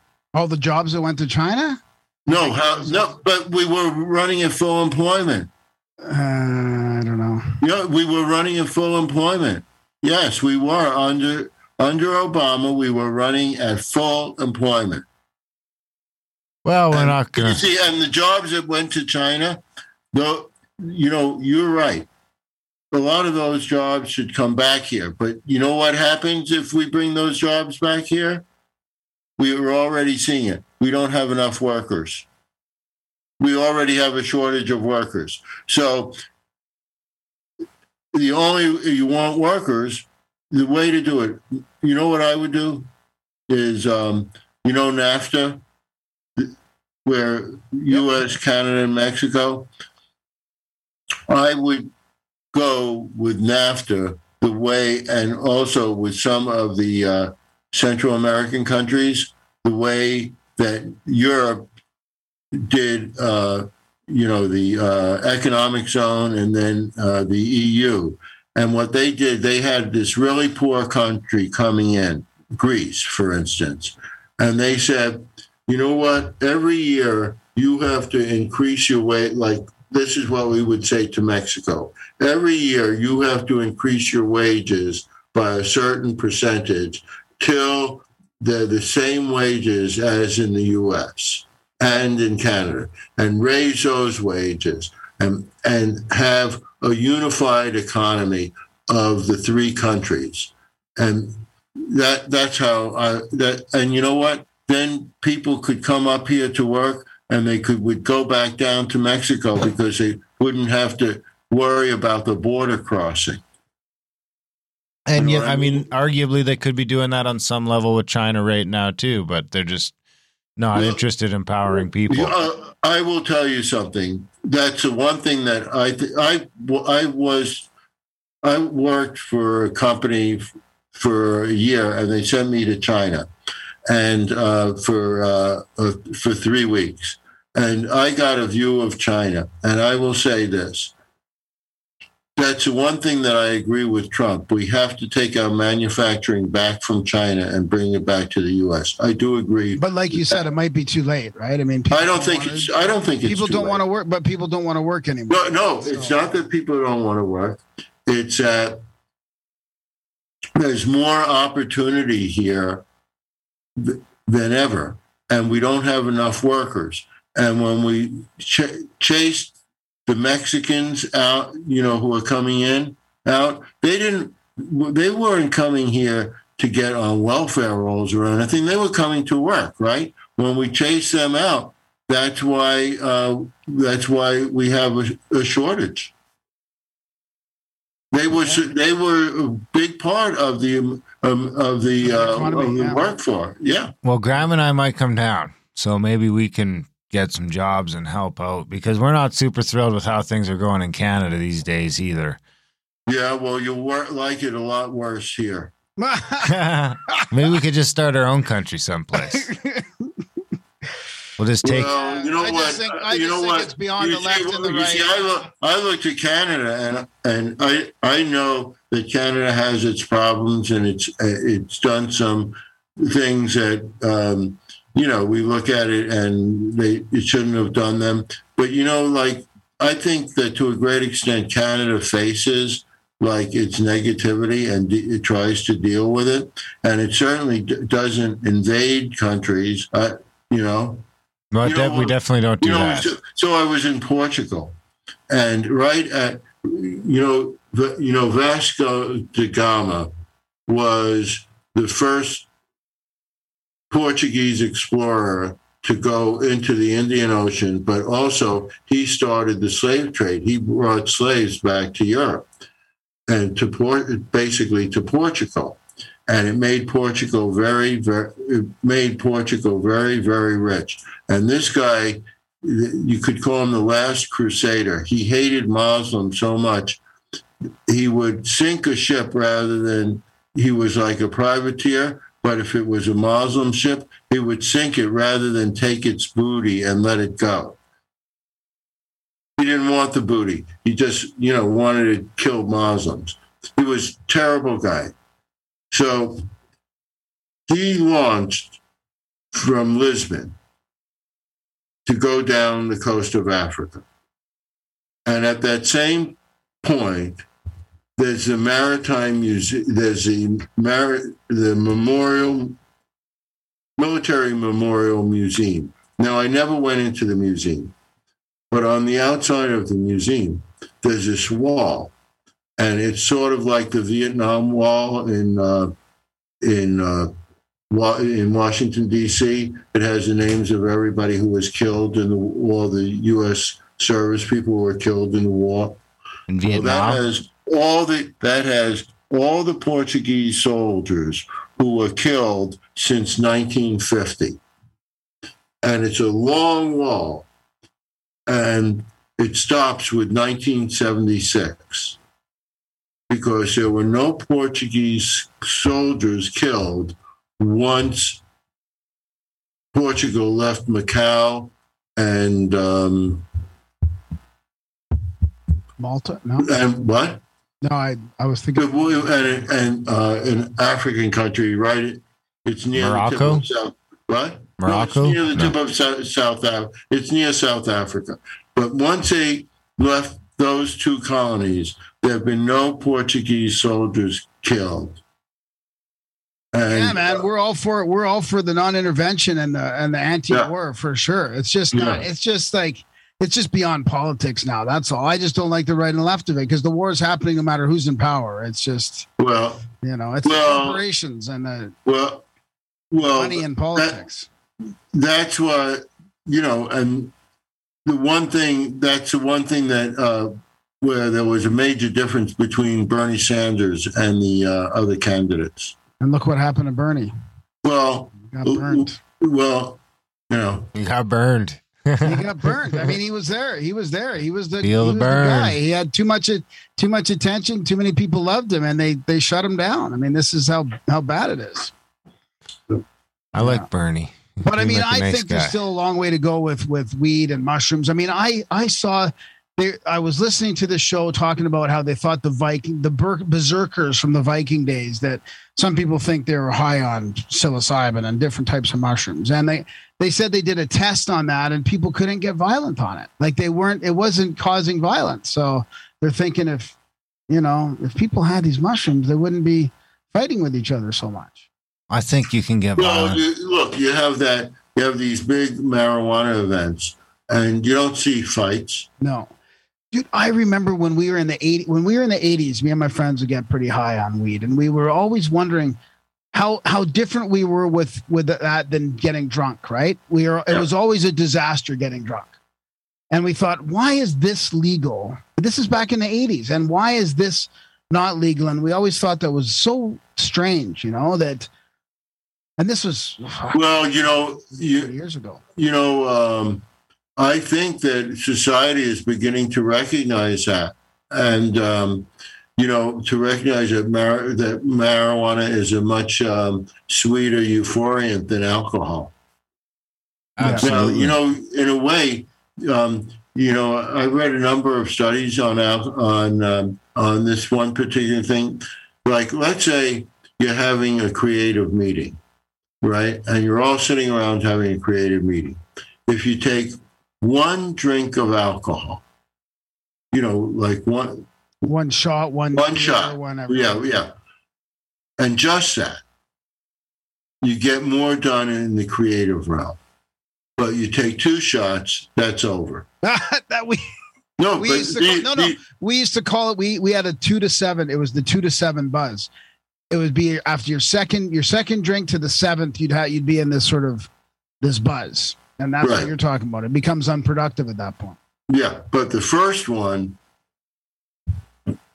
why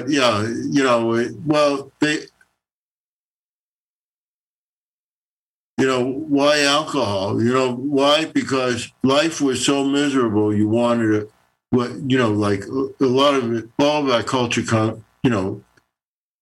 has been affected by past culture, and life was so miserable.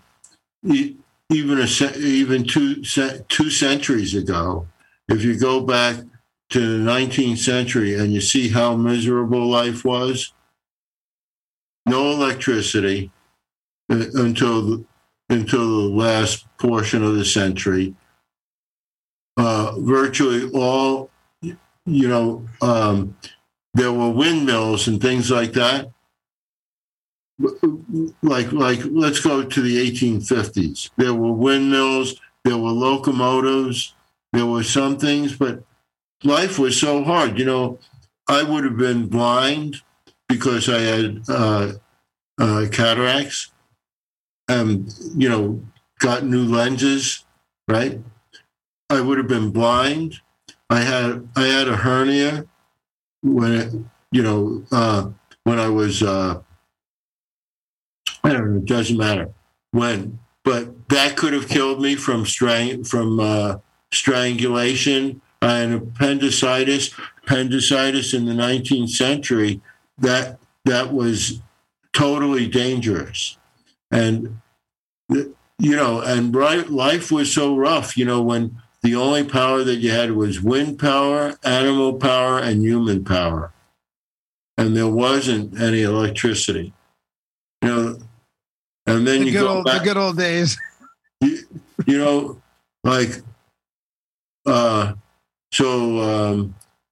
So my friend was working on his Victorian house, and he was painting it. And so he was giving it the first good paint job that it had had in a number of years. And what he was doing was pulling out, and replacing certain planks and things. And the original planks that were in there, they were the nails that they used for them. They were these square nails, and it was before they had wire nails. Those nails were cast. You imagine casting nails. Yeah. Just when you think of the hardships,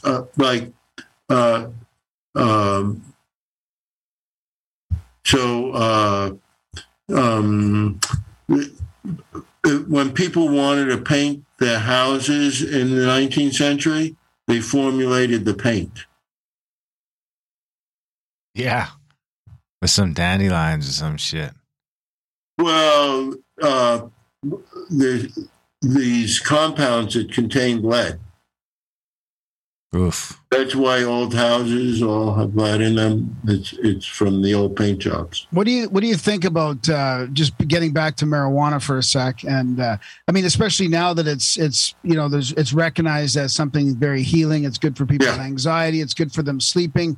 Is there a risk of addiction still, and people kind of getting this, and maybe not happening so quick, but over time that they use it as a crutch? Is there a way that people should watch out how they use it? Well, what if they use it as a crutch?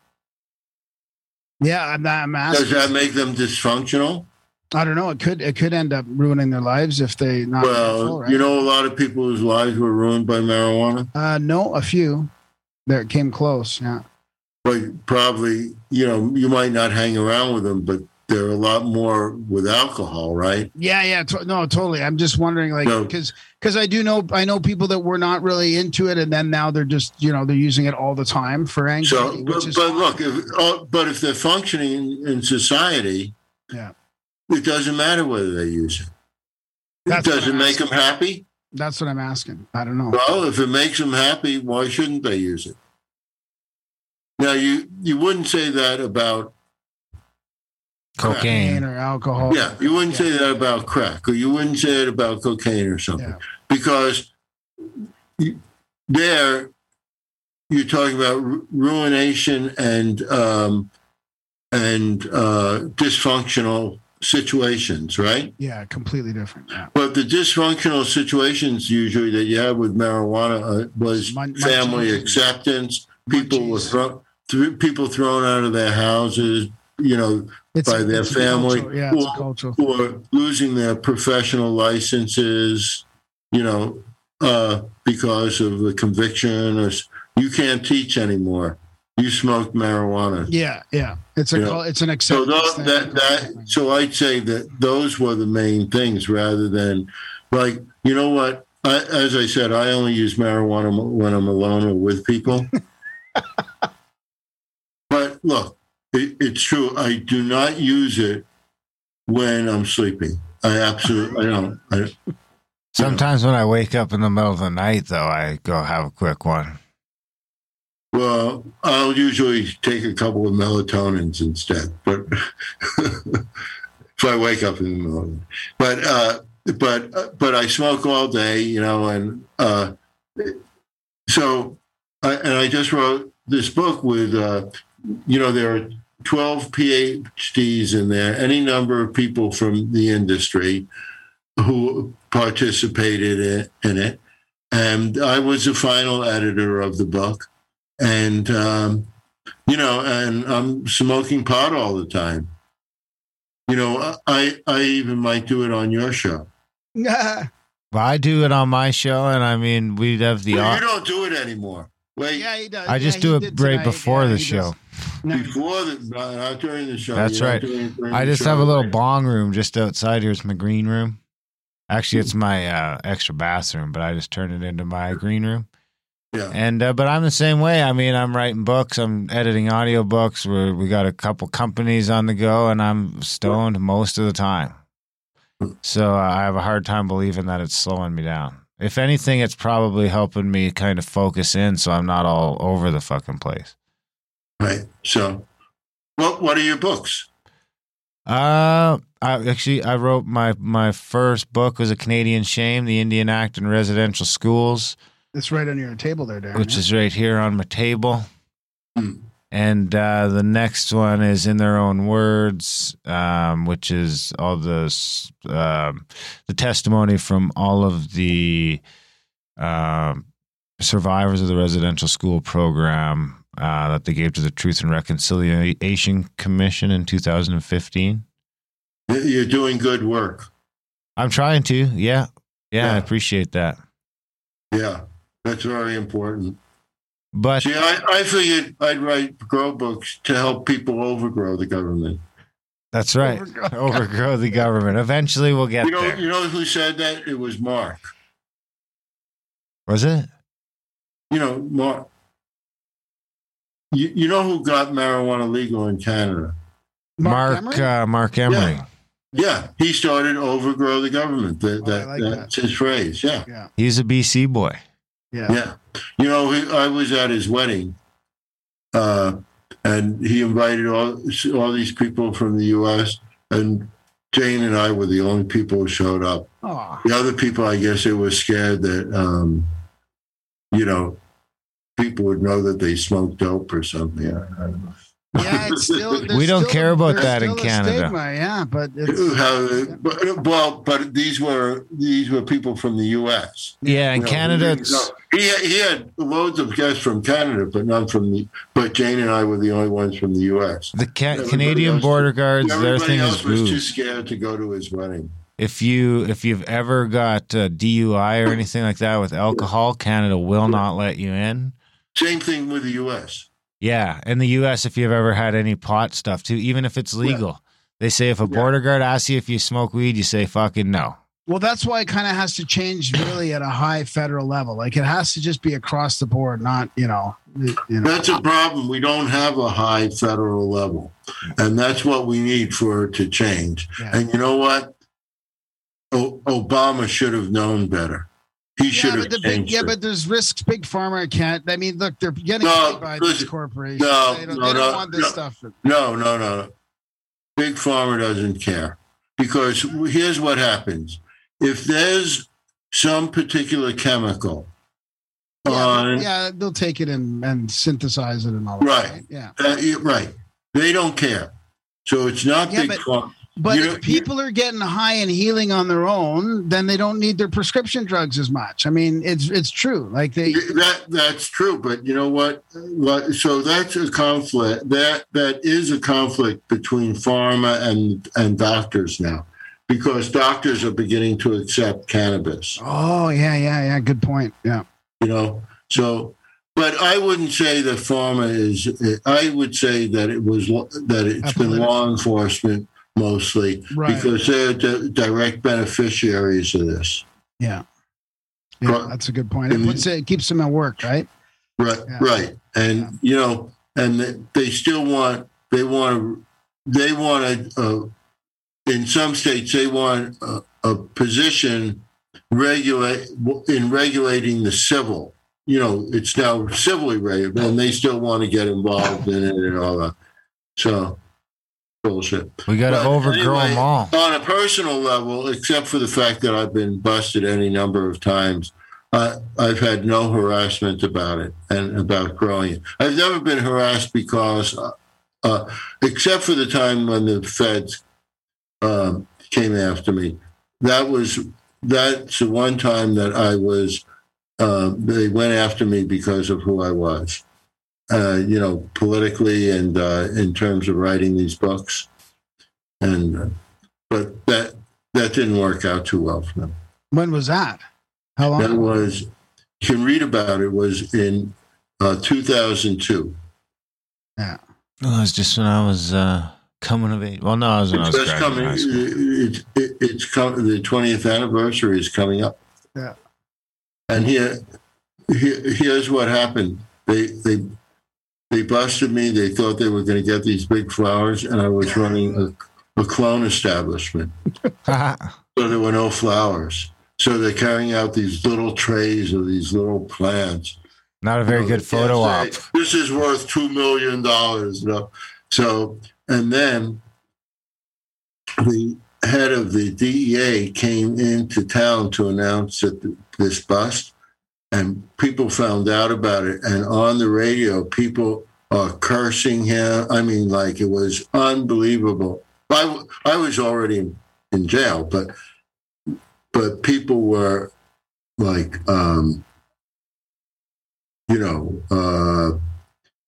vociferous in their opposition to it. And then he came to speak at this, what he thought was his conservative business forum. And like, even if they had been businessmen, they were pro pot. It was San Francisco, and so he was booed. The sheriff of San Francisco was outside with a megaphone denouncing him.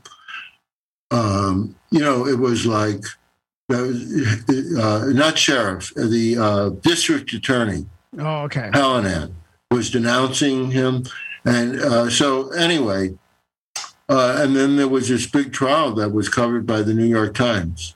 And the two things that happened with the trial was, well, there were a bunch of things. So the judge didn't let the jury know that it was all medical and that I was appointed by the city of Oakland to provide medicine to the patients. So once they found me guilty, they were informed of this as they were leaving. And the next time there was a hearing about my case, was to see whether I was going directly to prison or whether there'd be some time before sentencing. The judge walked in and he saw the jury, now no longer jurors, but citizens, denouncing him.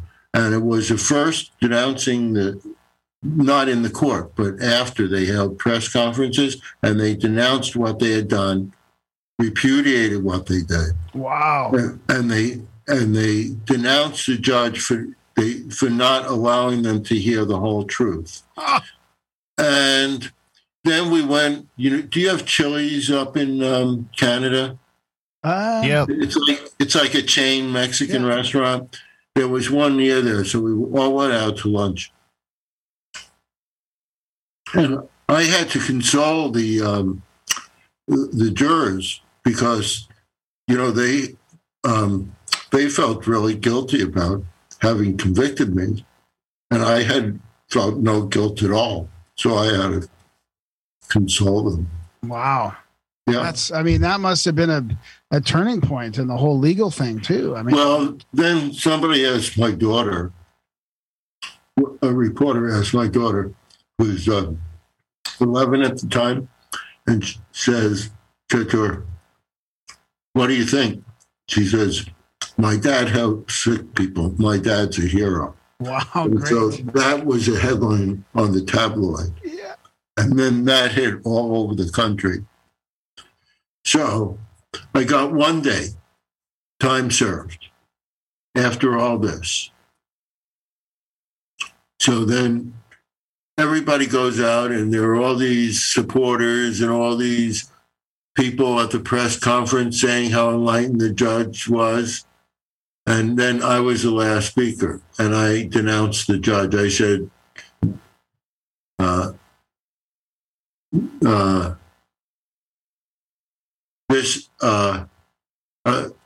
this judge, I don't know, but it was like that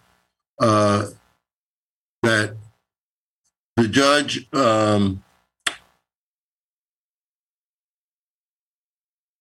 that this judge did me no favors. Nobody should go to prison for marijuana. That was the first part of it. And then there was further denunciation of them.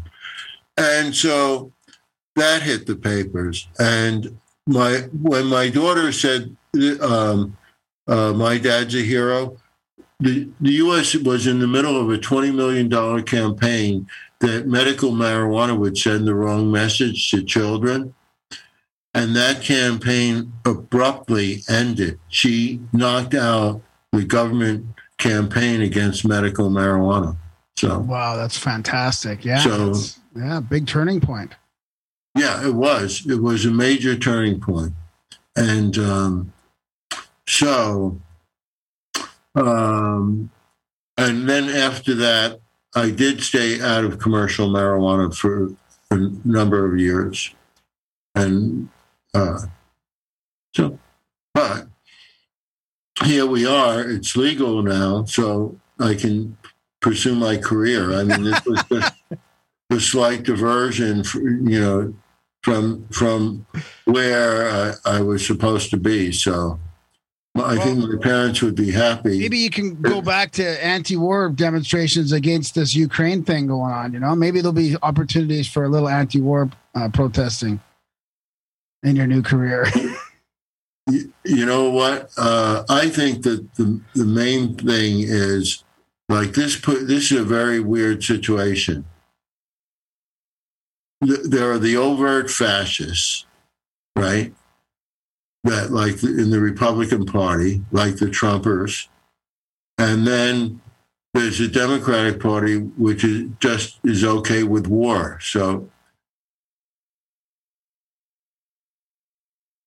it's a rock and a hard place. Yeah.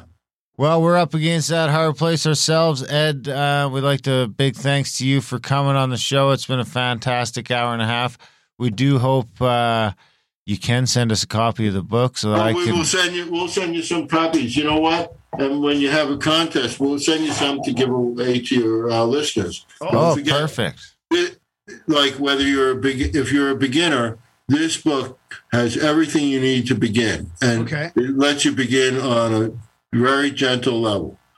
And if you're an experienced grower, it has technical material that you haven't seen anywhere else. A lot of it was developed just for this book. Wow. So, and it was written without a lot of jargon. So you don't have to be a scientist to read this book. And you could pick up this book tomorrow, and the next day you'll be able to start setting up your garden. And it's called Cannabis Grower's Handbook, right? Cannabis Grower's Handbook, yes. And where's the best place to buy that? Well, a lot of stores carry it, and Amazon carries it. So I think that... from your website? My website is edrosenthal.com. Should they buy it there? Or? Well, not for Canada. It would be much cheaper for them to go through Amazon because of international shipping costs, just horrendous. So, but you can definitely get it up in Canada, and this book will change the way you grow because it has whether you're a beginner or have been growing for a while. This book has a lot of information that just hasn't been available before.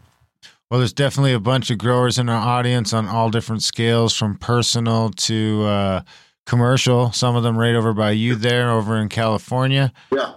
So big thanks, Ed, for coming on the show, for taking some time out of your, I don't even know what day it is anymore. Is it Wednesday? Taking time out of your Wednesday night? Today's Wednesday, yes. And and we will have to have you back again in the future to talk about tomatoes. Yeah. We'll talk about the difference between people breed marijuana a lot, right? That's right. But they don't breed tomatoes. You don't hear people saying, I'm breeding tomatoes. We'll go into why. Okay. Perfect. Thanks, Ed. I mean, I bet people would like to breed tomatoes, but I wonder why they don't. There are reasons why they don't. It's a good cliffhanger. I'm still waiting for the answer on the portobello mushrooms from Paul Stamets too. But okay, Ed, it's been portobello wonderful. Mushrooms are the same mushrooms as the tiny mushrooms. You know, the button mushrooms, the brown button mushrooms, except that instead of letting them grow profusely with loads of them in a small container, you have many, 1/10 as many. And they grow, and then they grow bigger. We need bigger tomatoes too. Well, somewhat, but the size of those portobello, those are the same mushrooms as the much smaller ones. It's just different cultivation techniques. And more delicious. Arguably. Well, yeah, arguably. All right, okay. Ed. Have a wonderful night. Okay. Yep. Okay, bye. Thank you for having me. Thank you for coming. And expect those books shortly. Thank you, sir. Yeah. And that was our chat with Ed Rosenthal. What do you think, buddy? That's great. Oh, well, we got these events. Maybe we could bring a book to a couple events, I mean, it'd be great to give them out as a little fucking Netflix raised the pricing, and I had to cancel this Netflix. Yeah, exactly. Yeah, that was good. That was a fun chat. I'm glad you and him got to sort of hash out some technical details on growing and all that. I think that I'm glad you didn't get too triggered when he started bashing on Trump. No, I don't care about Trump. It's just whether it's not that bad. There was a time when you wouldn't have been able to let that slide. Oh, dude. Well, I mean, they're all like 3 years ago. It's just tough. 3 years ago, he wouldn't have come on the show. All his supporters are white supremacists. And they're smoking dope now, too. I mean, it's big thanks to Ed for coming on the show. Big thanks to you guys for listening. Even bigger thanks if you're one of the select few, the 1 in 100, the 1.5 in 100 that choose to be part of the supporters around here, part of the value, giving some value back to the value we're hoping we're providing you on a weekly basis. Not a free show, value for show, but a value for value show, meaning we give it out to you all for free on the hopes that you will find some value in it and decide to throw some back our way. GrowAmerica.ca/support today. You can make a one-time donation. You can sign up for a monthly, which is even cooler. You can get a hold of us if you want to send us some cryptos or something. There's a bunch of different options on the website. And then, of course, there's Grow America Outlawed, which is our other podcast over at GrowAmericaOutlawed.ca. I think we're just hit our 1 year anniversary. We just passed it. It was the 24th. So that's all coming up. 1 year. That means there's 50 or 60 episodes there. GrowAmericaOutlawed.ca. An hour for free, 2 hours for Plus members. Sign up over there today. Different show. Some people get confused. Supporting this show doesn't get you the plus for that show. They're two different shows. We'd hope you'd support them both. If you listen to them both. Contact at cabin.com if you want to get in on one of those tours. You want to get in that fucking soon. I know that September tour, people are thinking they got time. I'm telling you right now that this is the September Randall one? Yeah, things are happening. Is this Washington or Montana? Washington. Washington Scabland. Yeah, Randall's going on Rogan, like very soon, within the next 3 weeks. And he's mentioning it.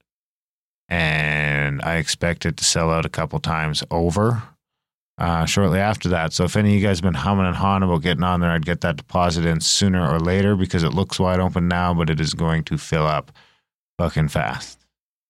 Adultbrain.ca for the audiobooks. I think that's about it. We love you guys. Thanks for listening. And we will see you next week.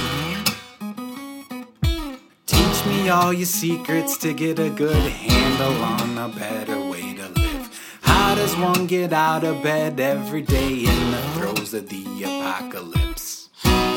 Should I bury my head in the sand or sabotage their evil plan? I feel really trapped, an ant burned by a magnifying glass. It's all a little bit too convenient, all the evidence went up in flames. Phonies, fraudsters, scammers belong in the slammer, my friend, best give up their names. Should I call on militiamen or pass out a petition pen? I feel really trapped, An ant burned by a magnifying glass.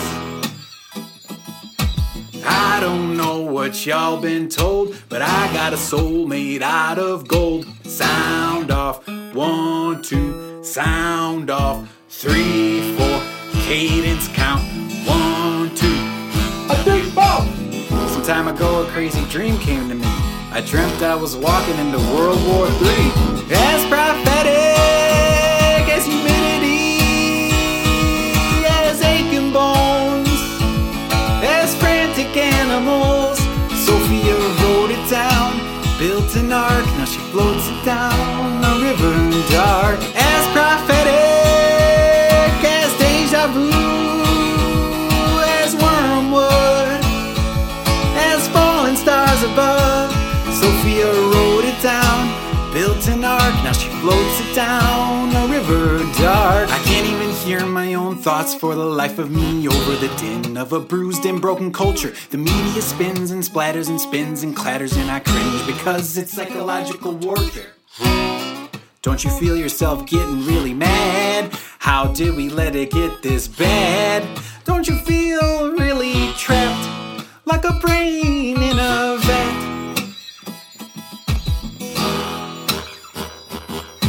Trying really hard to close Pandora's box, but sirens are singing me off a cliff. I'm looking to hitchhike to Shangri-La over yonder. Sophia, would you give me a lift?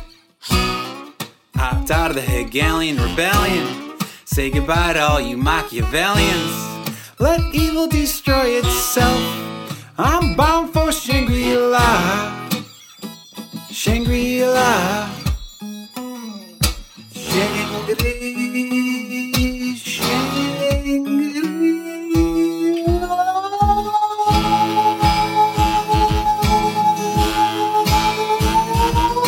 I'll let you be in my dream if I could be in yours. I'll let you be in my dream if I could be in yours. As prophetic as morning doves, as groundhogs, as fallen stars above. Sophia wrote it down, built an ark, now we're floating it down a river dark. As prophetic as white wolves, as butterflies, as rainbows. Sophia sings it now. We built a plane, now we're taking flight above a river bright.